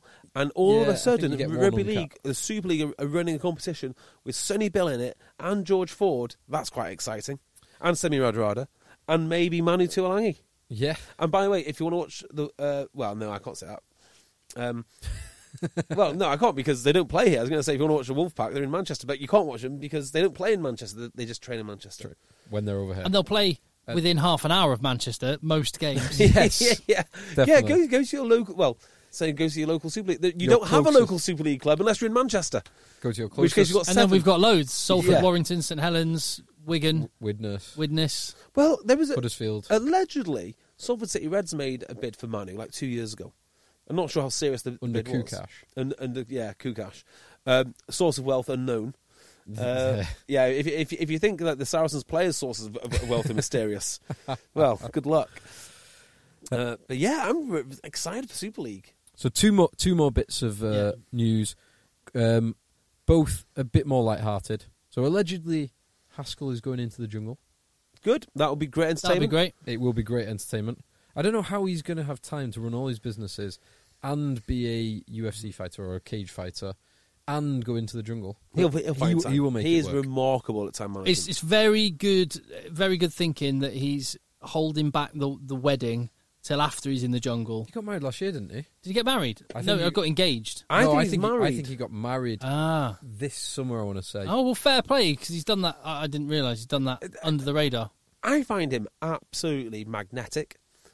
Do I find him magnetic enough to watch Jungle? Maybe I do. Maybe. There are definitely some good sound bites and highlights. We missed. I need a bona fide, proper international player like James Haskell, a few years younger, to go in on Love Island. That's the one that I want to see.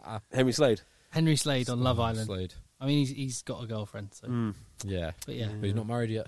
Henry Slade There's on always Love time. Island. Who's Jonathan Joseph Hang on on. Love Island. Yeah. No, we have discussed Love Island before, and frankly, too many of the lads now, as we discussed with Dylan Hartley, they're just not. They're not interesting enough. They're So not Ellis Genge on Love Island. now at all. Yes, that's the Yeah, one. I think. What did we come to a conclusion that we wanted the prop? What's his name? The massive prop from Claremont to go in. Zirikashvili. Yeah, that's like my number one choice. Actually, any of the Georgians. Well, I want Camille Shat to go on Love Island. Yeah. Neck. Get that neck on Love Island. And the final bit of news before we finally get onto Champions Cup, which is a nice lead into Champions Cup. So Racing 92 have got some player management issues. So there's two things. Ben Tamifuna has Too fat to play. Has been told he's too fat to play. He's got to lose 20 kilos before he's in condition to play in the top 14. We've all been there. And the other one, I don't know if there's been any developments over the weekend on this, but as of the mid to the end of last week, Leone Nakarawa was in Fiji and uncontactable. So he should have reported for training at least a couple of weeks ago. He is probably one of the highest paid players in the world because he's one of the most talented players in the world. I'm not sure he is that highly paid. Well, didn't he leave Glasgow to get a big deal and never really got one, and then ended up there? He'll be fine. No, he left Glasgow for Racing. No, that was his big he was deal. unattached. What? Yeah, he was unattached. Nakarawa? Yep, have a look. He left Glasgow, couldn't get a deal, and finally landed with. Rubbish. I couldn't get a deal. I know it might well be that he voluntarily went off as a free agent. No, his. Oh, I see what you're saying. There's no way that he went. Please, someone He give was me a contract. he was No, unattached. I'm not giving you a contract. He was unattached. Rubbish. Yeah, he may well have been unattached. He might have gone and played. Thought, shall I play some sevens? Shall I go back to Fiji for a bit? Shall I chill out? There's no way. Shall I chill out? He's doing it now. Yes, fair. That's very, very fair. Dan Yeah, Leo. the only Google posts with Leone Nakarawa unattached refer to the 2011 World Cup when he was in the same Fiji team as Nicky Little, who was unattached. Oh, right. Okay. I mean, if you want to trust Google over me, be it on your head. I know which way I would go. Any other news?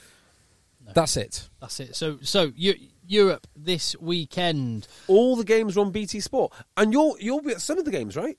I'm there on Friday night for the big And one so- as it opens up. And so is Phil. You're there. Not Friday night. You're at Kingsholm. No. I'm at Scotstoun. Is that not Friday night? No, it's Saturday. Oh. But hey, listen, early there kickoff. is just scores to keep an eye on as well. The first game of the weekend is actually at 11 a.m. in Yenisei STM Kraz, wherever that is. NSI. NSI. Is it NSI? It's NSI. Is it in Russia? NSI STM. That is NSI. Yep. Yeah. Because it's in quite far east Russia. Yeah, so NSI... Siberia.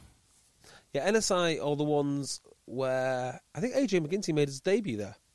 In minus 35 In degrees minus conditions. 35. It's one of the best rugby stories I've ever heard, actually. And I didn't even hear it from AJ McGinty. I heard it from the guys who run the Craggy Island podcast for Connacht Rugby, and it is magnificent. Minus 30. They have to commit to play one game at home. So anyway, the Challenge Cup, our message to those sides is good luck in your games, be better, and you'll get more coverage on podcasts like ours.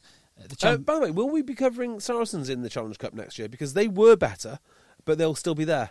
Well, there's an interesting point. Be better or don't cheat. Yes. Be better or don't things cheat. above board. Fine. Those things.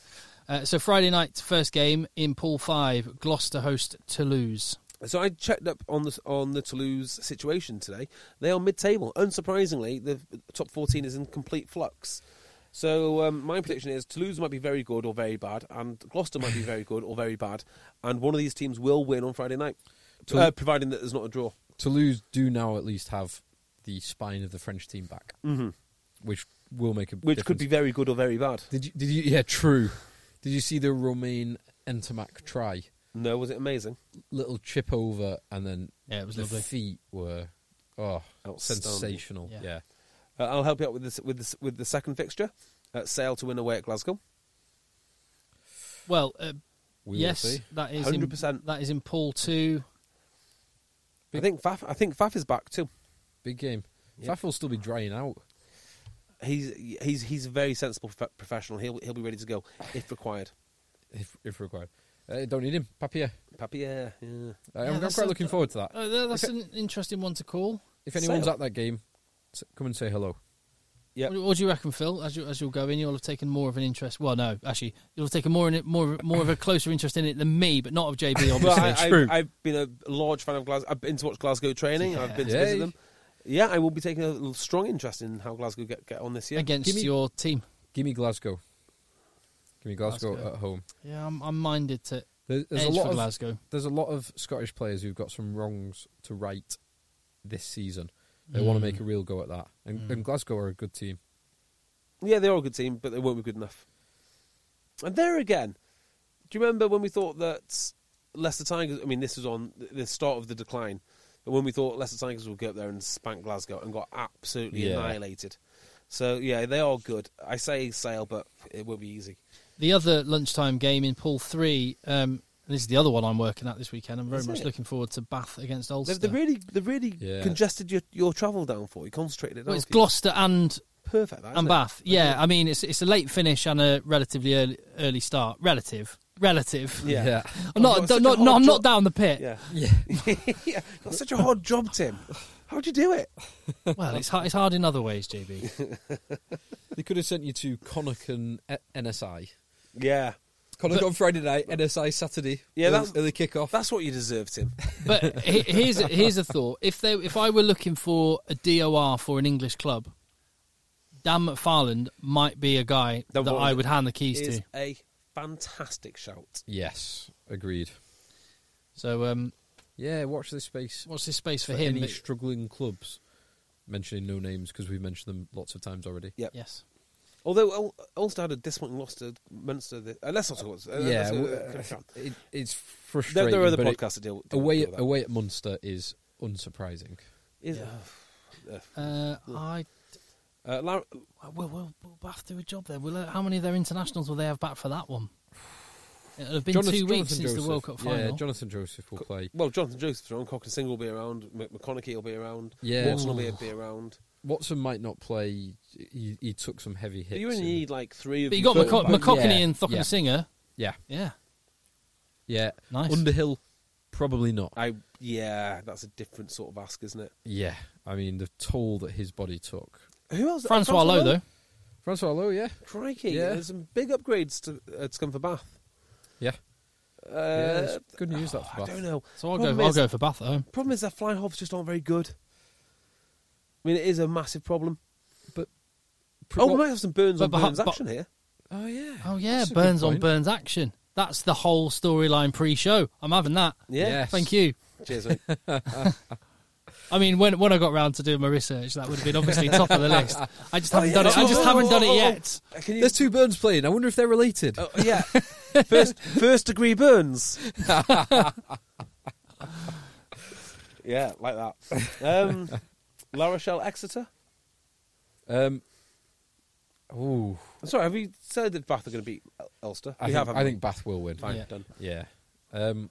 La Rochelle. Back in Exeter, pool 2. That is not an easy place for Exeter to go. But they've got the good narrative from Baxter for this I'd love week. to be That'd going a there, good though. That's game. one of my Yeah. favourite Yeah. stadiums to go and watch a game at. It's That'd be brilliant. a great That game. Sales group as well. Yeah, pool 2. Glasgow, Sorry, Sale, Glasgow's La Rochelle, group. Exeter. I don't know. I don't know. Exeter have a nasty habit of not doing well in Europe. La Rochelle's hard. Give me La Rochelle. Yes, I tend to agree with that. I think La Rochelle at home. La Rochelle led by Ronan Agora. I think home And wins. Victor Vito. Well, away wins are priceless in Yeah. Champions Cup. So.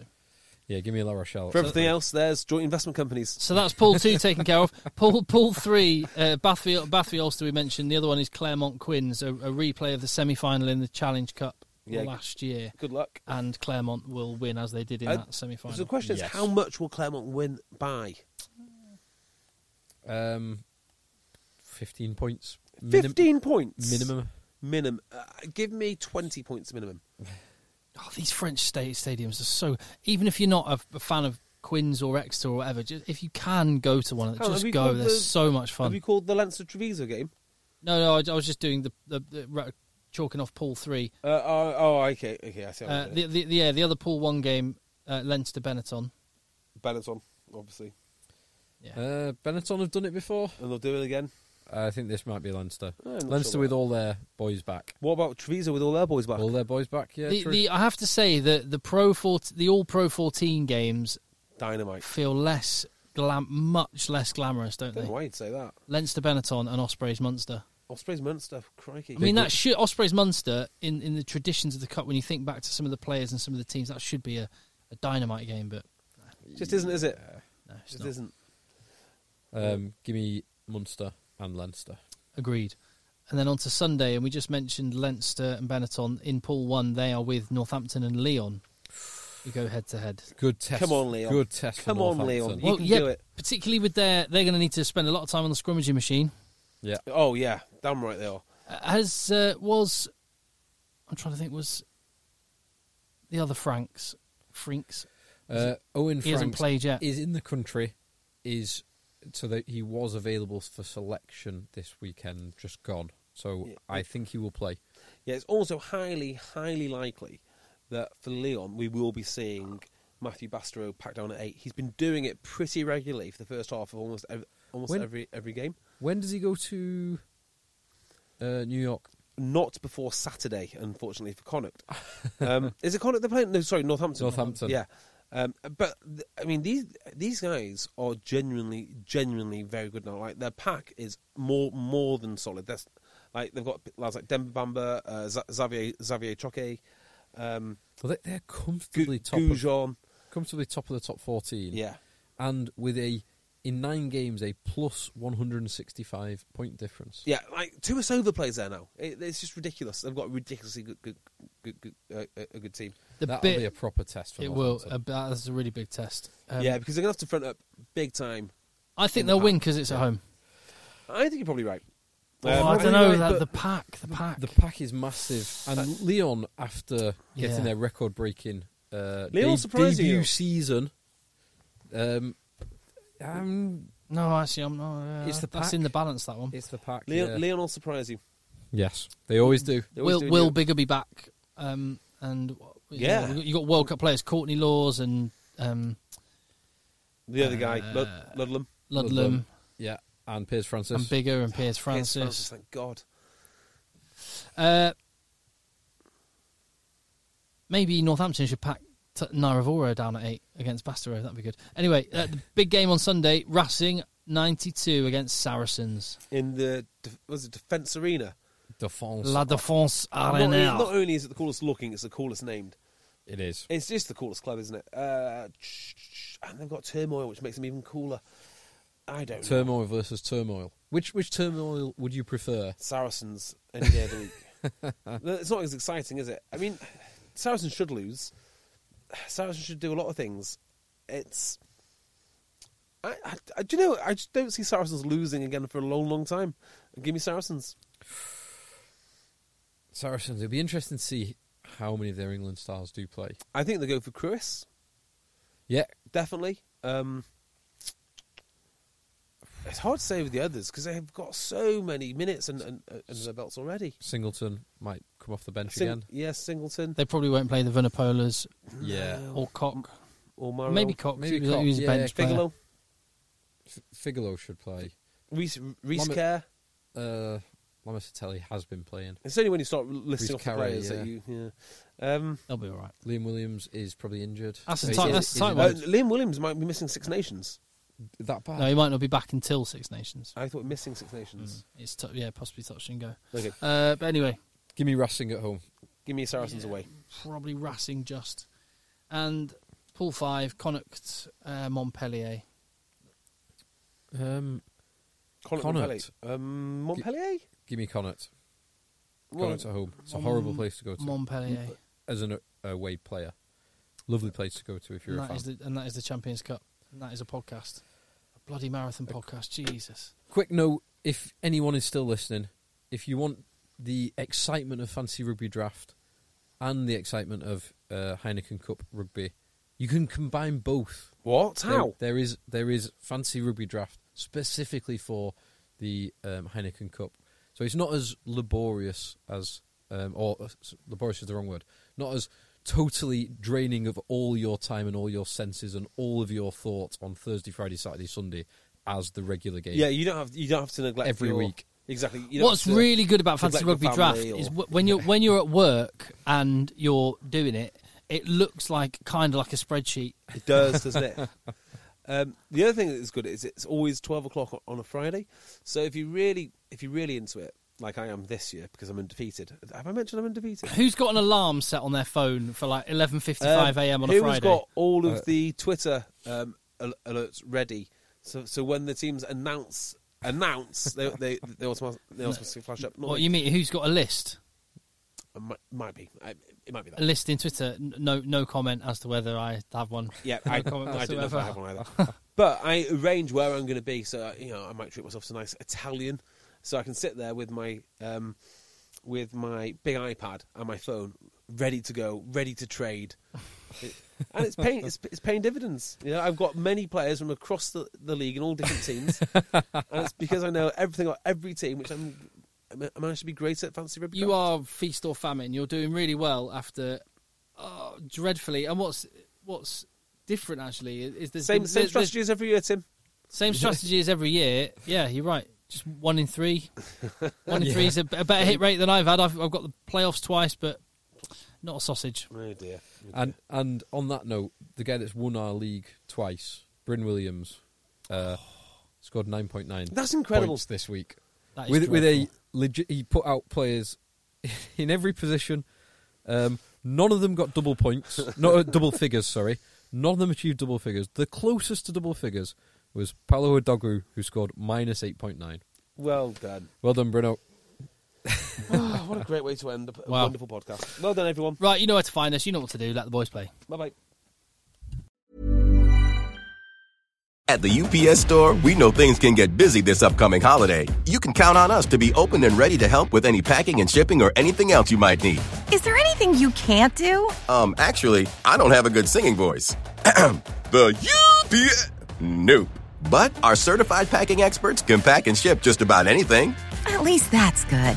The UPS Store. Be unstoppable. Most locations are independently owned. Product, services, pricing, and hours of operation may vary. See Center for details. Come in today to get your holiday goodies there on time. Acast powers the world's best podcasts. Here's a show that we recommend. The Real Housewives is a guilty pleasure for most, but if you're looking to not feel guilty about that pleasure, tune in to Everything Iconic with me, Danny Pellegrino, where I break down all the messy moments and behind-the-scenes antics of Bravo's popular franchise. And on Everything Iconic, I also interview celebrity guests like Kelly Ripa, Keke Palmer, Drew Barrymore, Cameron Diaz, and more about their guilty pleasures, their past work, and so much more. So if you're pop culture obsessed and find yourself watching way too much reality TV like me, tune into Everything Iconic with Danny Pellegrino, wherever you listen to podcasts. Acast helps creators launch, grow, and monetize their podcasts everywhere. Acast.com.